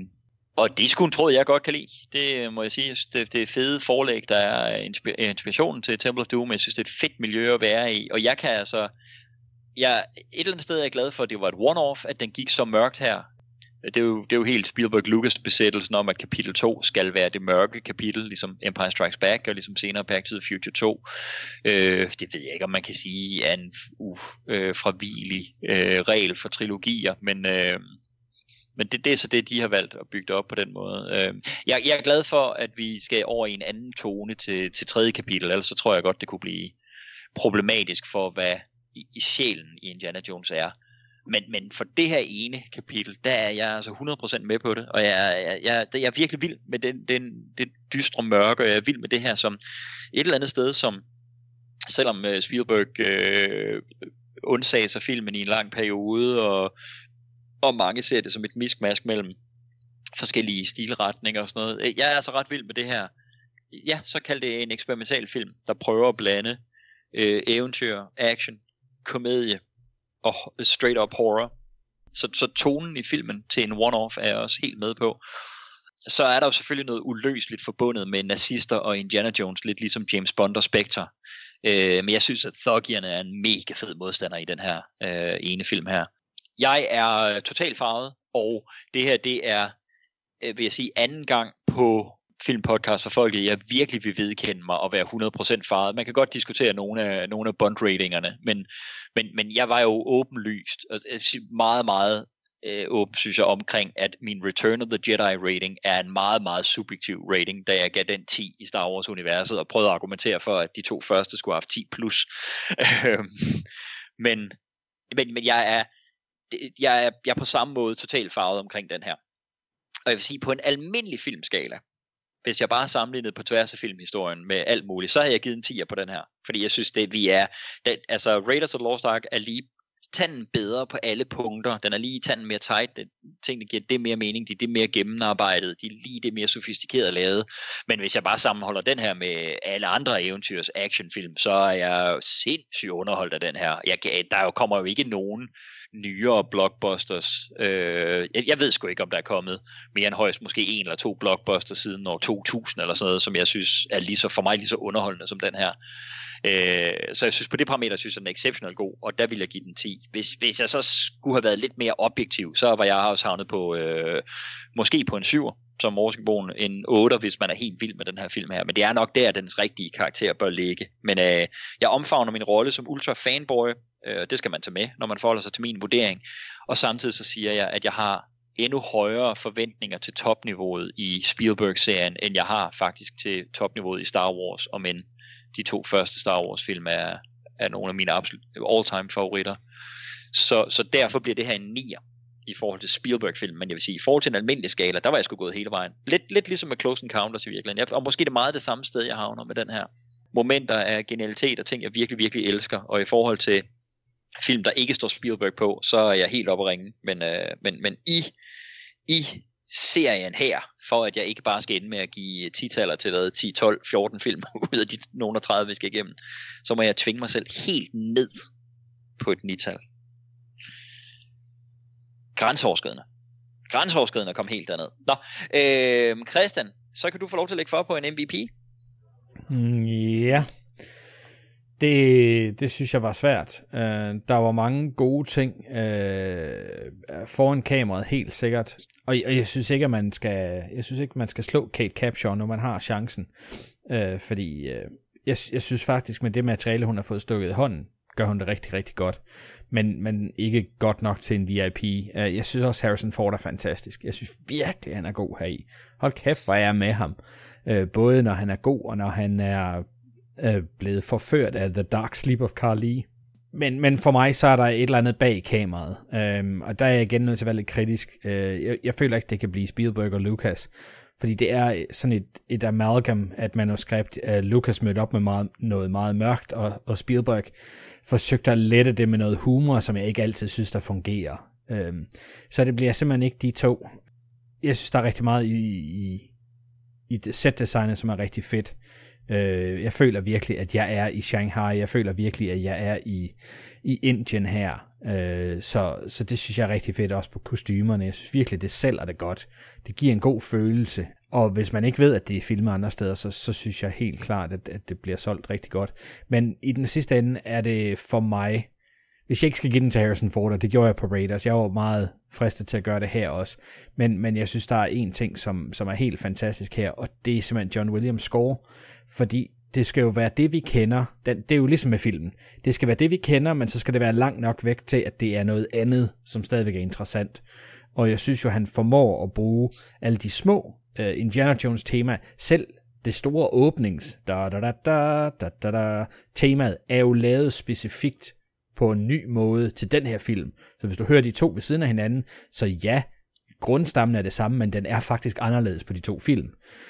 Og jeg synes, han får kædet en masse kendte indie-temaer ind i det her, men samtidig får han skabt et rigtig, rigtig fedt kult tema her, og jeg synes også, det i Shanghai bliver rigtig fedt. Så jeg er på John Williams her til MVP. Fantastisk. Jamen, han har jo også modtaget et par MVP-priser i sin tid hos Filmpodcast for Folket. Han har delt også komponeret meget musik til os igennem de her mange langt over 150 afsnit. John Williams, ja, jamen så lad mig følge op på den. Steven Spielberg eller ikke Steven Spielberg, min selvindførte regel om ikke at give den til Steven Spielberg på de her film, fordi så vil jeg bare give den til ham nogle 30 gange. Altså den her gang, der vil jeg sige, han er så solid en håndværker, at jeg synes, han løfter det her materiale over hvad det ellers ville have været. Og jeg synes godt, man kan mærke, at der også her er en ekstremt dygtig instruktør på. Det her det er en meget bedre film, end hvis Spielberg ikke havde instrueret den. Men indimellem virker han også lidt uinspireret, som man også selv har ved at sige. Indimellem er der noget leg og gode idéer fra ham, og sådan, men det føles mere som om det er sådan lidt af idéer, der, som vi også har talt om, er presset ind for at ramme en lettere tone, end hvad historien måske sådan organisk lægger op til. Så jeg kan godt forstå, at nogen siger, at det bliver et clash mellem et par stilarter, og vi har også haft alt det her fortolkerholker omkring ham som præpubertær teen, der sammen med Lucas bare vil gøre det vildt og alt muligt. I don't know. Der er nogle momenter af lavkagehumor heri og slapstick, som vi har talt om, som stadigvæk ikke helt er hans store styrke. Så jeg synes, at det er et rigtig imponerende stykke arbejde, han laver på den her, men det ville faktisk ikke være ham, jeg ville give den til selv, hvis jeg ikke havde lavet min selvindførte regel. Der er et eller andet i, at det her det er en George Lucas film, så man kunne godt gå med en MVP-pris til George Lucas, fordi mere end nogen anden, så føles det her faktisk som om det er George Lucas, der står bag den her, synes jeg. Men det er måske også lidt ham, der så har medansvar for de ting, der så måske ikke helt fungerer, så den kommer heller ikke helt hjem for mig. Så er der følgende. Harrison Ford, jeg er enig, han er pissegod her. Det var han også sidste gang. Han kunne sagtens få den igen. Jeg er faktisk heller ikke imod Kate Capshaw. Jeg synes, hun spiller godt. Vi har talt om, at issuene med hendes karakter, det er mere, hvordan den er skrevet. Det generer ikke mig så meget, som det gør måske jer, og der er rigtig mange, der kritiserer hende og hendes rolle i den her. Hun irriterer mig ikke så meget. Altså, for mig er vi slet ikke over i Tanya Roberts i View to Kill, eller Denise Richards i World Is Not Enough, eller Britt Ekland især i Man with the Golden Gun. Altså, vi er slet ikke over i det. Hun er for mig faktisk meget lig rigtig mange af de kvindelige helte i de serials, der er fra 30'erne og 40'erne, som det her er en hilsen til. Så på den måde giver det sgu meget god mening. Jeg er stadig klart mere til Marion i Raiders. Så det bliver bestemt ikke Kate Capshaw. Mola Ram er super fed skurk. Ham kunne det virkelig godt være blevet. Jeg synes, han er ikonisk i den her. bag kameraet. John Williams musik, jeg synes det er exceptionelt. Jeg forstår fuldstændig din pris, Christian. Det må jeg sige, fremragende arbejde her igen af John Williams. Jeg synes Douglas Slocum som fotograf måske er lidt undervurderet på den her, for jeg synes faktisk han virkelig skaber nogle fede skift imellem de forskellige locations vi er, og nogle ret fede og meget, meget surrealistiske og stemningsfyldte mørke lyssætninger og sådan noget. Så godt arbejde af ham. Jeg synes effekterne er overordnet set super fede på den her. Så kunne jeg godt have givet den til Ben Bird, sounddesigneren på den, fordi jeg synes også stemningerne i den her film kommer rigtig meget fra hans lydarbejde. Jeg synes Michael Kahn har klippet den mega fedt. Så jeg synes det er en ret solid håndværksmæssig film hele vejen rundt. Alligevel, hvis der sådan er et billede der står tilbage, hvad er det unikke ved Temple of Doom for mig, så er det Short Round. Jeg er på Jonathan Ke Quan, eller det han hed dengang, Ke Huy Quan. Han er på en eller anden måde sjælen, det der lige løfter den her film til noget andet, end den ellers ville have været. Han er den, der er sværest at undvære for mig, næsten alle de involverede. Det må et eller andet sted være MVP-prisen så den sværest erstattelige, og det der gør Temple of Doom til noget særligt, også i Indiana Jones kanonen som helhed, som vi talte om i starten med, at Raiders er en kærlighedshistorie. Han bliver genforenet med sit livs kærlighed, og hvis træerne jo åbenlyst er en rejse, hvor han bliver genforenet med sin far, og så taler vi ikke så meget om Crystal Skull, men Temple of Doom, der er den far-søn historie, hvor Indiana Jones er i farrollen og har sit barn i Short Round. Så det er det, der er det helt unikke for mig ved Temple of Doom. Short Round får min MVP. Hvad siger Morsingborg? Yes, jamen der er nogle kandidater, og der er også nogle, som jeg ikke synes skal have den, og jeg synes hverken Spielberg eller George Lucas fortjener den for det her. Jeg synes, George Lucas har sovet lidt i timen, og ikke fået lavet et manuskript, der helt følger op på Raiders of the Lost Ark, og det er ærgerligt, når man står med noget, der bare er så godt. Spielberg, altså, han har ikke haft hånd over det her på samme måde, som jeg synes, han har om de fleste ting, han laver. Vi elsker jo manden, og det er også derfor, vi laver den her lange serie. Fordi han er en unik filmskaber, han er en fremragende fortæller, og alt det der. Hans tekniske blik er jo unikt. Men her, det er ikke en toppræstation for ham. Det synes jeg virkelig ikke, det er. Der er flere gode foran kameraet. Jeg synes, vi har en fin skurk i Motoram Amrish Puri. Men jeg skulle se lidt mere fra ham. Jeg skulle se lidt mere om karakteren og sådan ting, for at få ham fleshed lidt out. Om man så må sige. Så kunne jeg meget godt have hoppet på det. Ikke? Altså, jeg synes, Harrison Ford er virkelig, virkelig god som Indiana Jones. Men jeg synes, han har en bedre performance før, og også en bedre i den næste, som jeg husker det. Nu må vi jo se noget en gang, vi når der til, hvad vi så siger. Kate Capshaw, jamen vi har snakket så meget om hende. Hun har fået en uheldig rolle, uheldig skrevet rolle smidt i hovedet, og hun gør det bedste, hun kan. Så et eller andet sted, så er der jo et eller andet sted en fighter MVP for det, eller sådan noget, ikke? Fordi det er, det er sjovt. Hvad skal du gøre? Hvad skal du gøre? Den, som jeg var tættest på at give den, men ikke gjorde det er John Williams. Jeg synes, han har lavet virkelig et godt score. Virkelig fanger det, der var essensen af den første, men giver den her film så meget nyt, og mange steder løfter han er til filmen, hvor den halter lidt, ikke? Så kommer han score ind og minder os om, at det her er en stor film. Men min MVP går altså til Short Round og Jonathan Ke Quan, eller Ke Huy Quan dengang, ikke? Altså, for mig er det her en fuldstændig ikonisk barnepræstation.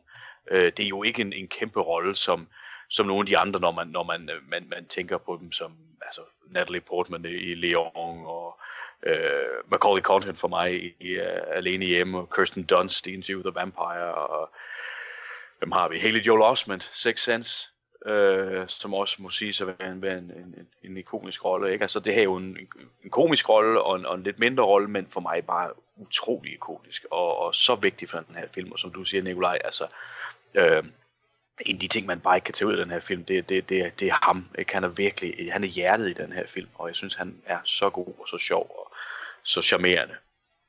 Så min pris går altså klart til Short Round.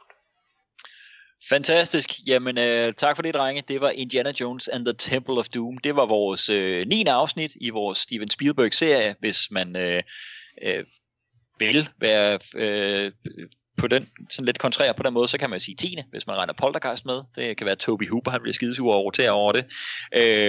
Men officielt, ligesom med Spielberg, så er det officielt den 9. film, vi har været igennem. Det var super fedt. Jeg synes, det var fedt at vende tilbage til Indiana Jones-universet, og dejligt at komme skridtet videre med Spielberg.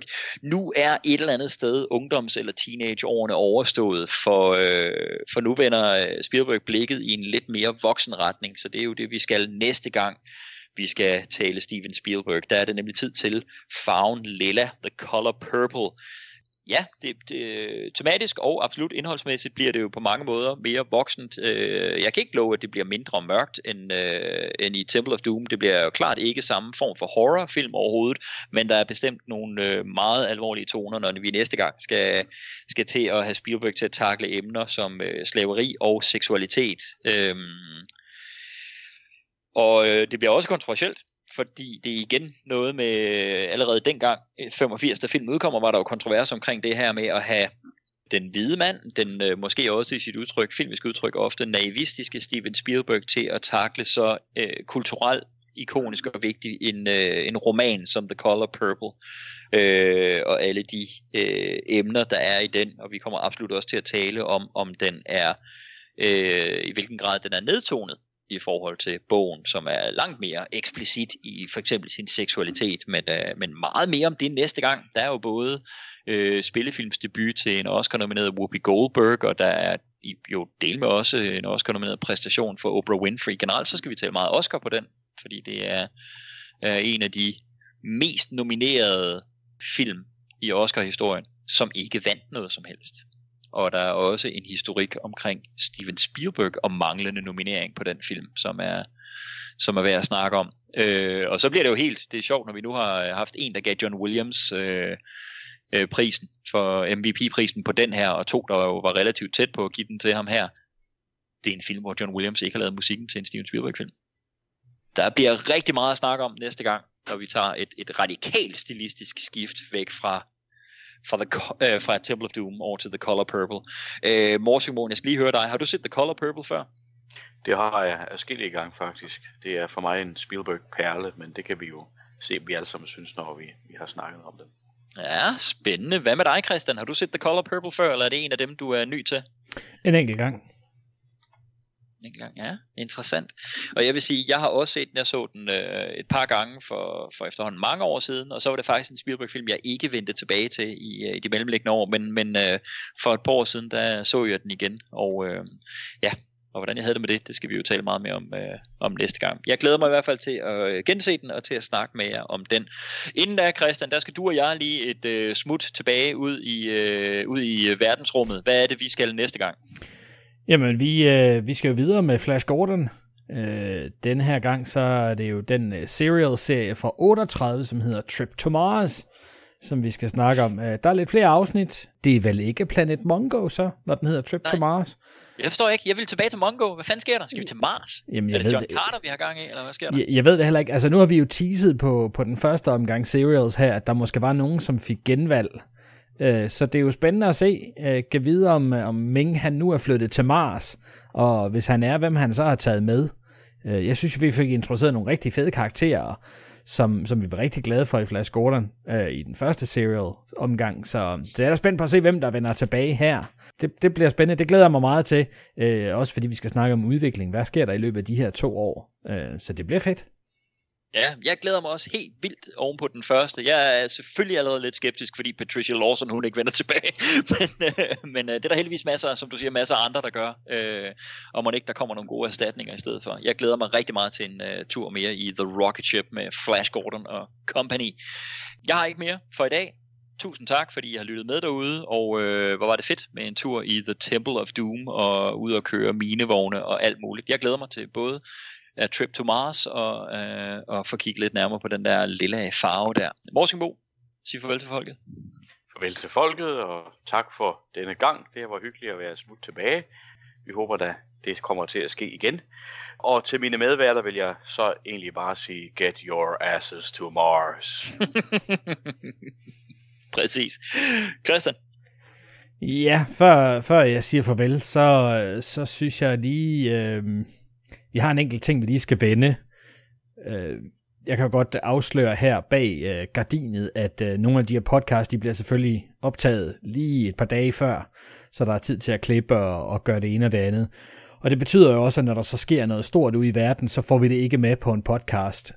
Så da vi havde den sidste Spielberg-podcast ude, der var der desværre et par dage inden sket et dødsfald, som jeg lige synes, nu vi har Spielberg-serien og har snakket om, hvordan den ligesom er startet, er værd at få med. Fordi den 7. marts, der døde Sid Sheinberg, som i mange år var, vi har jo snakket meget om ham efterhånden, men virkelig the head honcho på Universal, og ham, som fik startet Spielberg i deres tv-afdeling, og fik skrevet den her meget berømte 7-films kontrakt, som gjorde, at Spielberg i mange år var tvunget til at arbejde for Universal, men jo gjorde, at han fik sådan et far-søn forhold til Sheinberg, som virkelig gav ham en masse muligheder, og var den person, som blev ved med at sige, jamen jeg stoler på Steven. Steven har potentialet, han skal bare have mulighederne. Og jeg er ikke sikker på, altså en mand som Spielberg, altså hans talent kan ikke holdes nede, men spørgsmålet er, om det var gået, som det gjorde, hvis han ikke havde haft den fantastiske Sid Sheinberg i ryggen til at hjælpe sig. Sheinberg kom jo væk fra Universal senere hen, og forlod selskabet i 95, og der var nogle uoverensstemmelser med den måde, som det skulle køres på, fordi det blev opkøbt af et andet selskab, og det var ikke den måde, Sheinberg gjorde det på. Men altså, han var en executive af den gamle skole. Han var hård, men retfærdig. Så når man kom på den forkerte side af ham, jamen, så var det all business, men hvis man var almindelig omkring ham, altså man behøvede ikke at være venlig og slikke røv eller noget som helst, men bare hvis man var almindelig omkring ham, jamen, så var han også almindelig omkring dig. Og en af de ting, hvor man virkelig kan se, hvilken type mand han var, jamen, det var jo, da Eisner han kom til ved Disney, og Sheinberg han sendte ham et pænt brev og sagde velkommen ind i branchen, og jeg håber, vi kan komme til at samarbejde, selvom vi sidder i hver vores selskab. Og han fik ikke engang et brev tilbage. Og det var for ham sådan lidt en fuck you. At man ikke engang havde courtesy til at anerkende, at der var andre i branchen end en selv, også uden for ens eget selskab. Så en stor mand, som har fingrene i rigtig mange ting, han producerede også en masse ting selv, efter han forlod Universal med mindre succes, men mens han var hos Universal, var han virkelig en, som fik skubbet rigtig, rigtig mange ting igennem, og jo, når vi skal trække det store parallel helt frem til Spielberg og Schindlers List, så er det jo ham, som sørger for, at bogen ender i Steven Spielbergs hænder, allerede tilbage i starten af 80'erne. Så han har haft en stor, stor påvirkning på Spielbergs karriere. Præcis. En vigtig mand, både for Spielberg og jo så efterfølgende også for den her podcast her, for den her serie, må man sige. Ham har vi talt om, kommer til at tale meget mere om, men ja. Et flag på alt for en legende, der er gået bort der. Tak fordi I lyttede med. Det var dejligt at komme tilbage til noget Indiana Jones. Det er som om at komme tilbage til barndom hver eneste gang, vi skal snakke Indiana Jones. Jeg nyder det. Og selvom man måske er blevet lidt mere kritisk, jo ældre man er blevet, altså ja, den får jo sikkert slag helt vildt, når jeg bliver 50, men jeg synes, det er sjovt, at man kan tage de kritiske briller på, og måske se lidt hårdere på de ting, man som barn har siddet bare og spist de store mundfulde og været fuldstændig forblændet af. Det synes jeg er fedt, og det er dejligt at komme videre i den her Spielberg-serie. Nu slutter den lette tone, som Nikolaj sagde. Jeg glæder mig rigtig meget til at skal tilbage til Color Purple. Det var en hård gennemsyn, da jeg så den ene gang, og nok også derfor, jeg aldrig har vendt tilbage til den. Så jeg er spændt på at se, hvordan den nu har det. Så mange år senere, når vi når til podcasten, så kan vi jo snakke om, hvor lang tid siden, da jeg rent faktisk har set den. Men en film, der har rigtig meget at byde på, både musik og prismæssigt. Så det glæder jeg mig rigtig meget til. Det bliver fedt. Og næste gang, mere Flash Gordon. Jeg synes, det var skide sjovt med de her serials. Og jeg håber virkelig også, at der er bare nogen af jer, der sidder derude, som man synes, det var fedt at høre om gamle dage, og hvordan man lavede ting i 1936. Så jeg håber, I er med til at tage skridtet 2 år videre til 1938. Dessert. Chilled podcaster brains.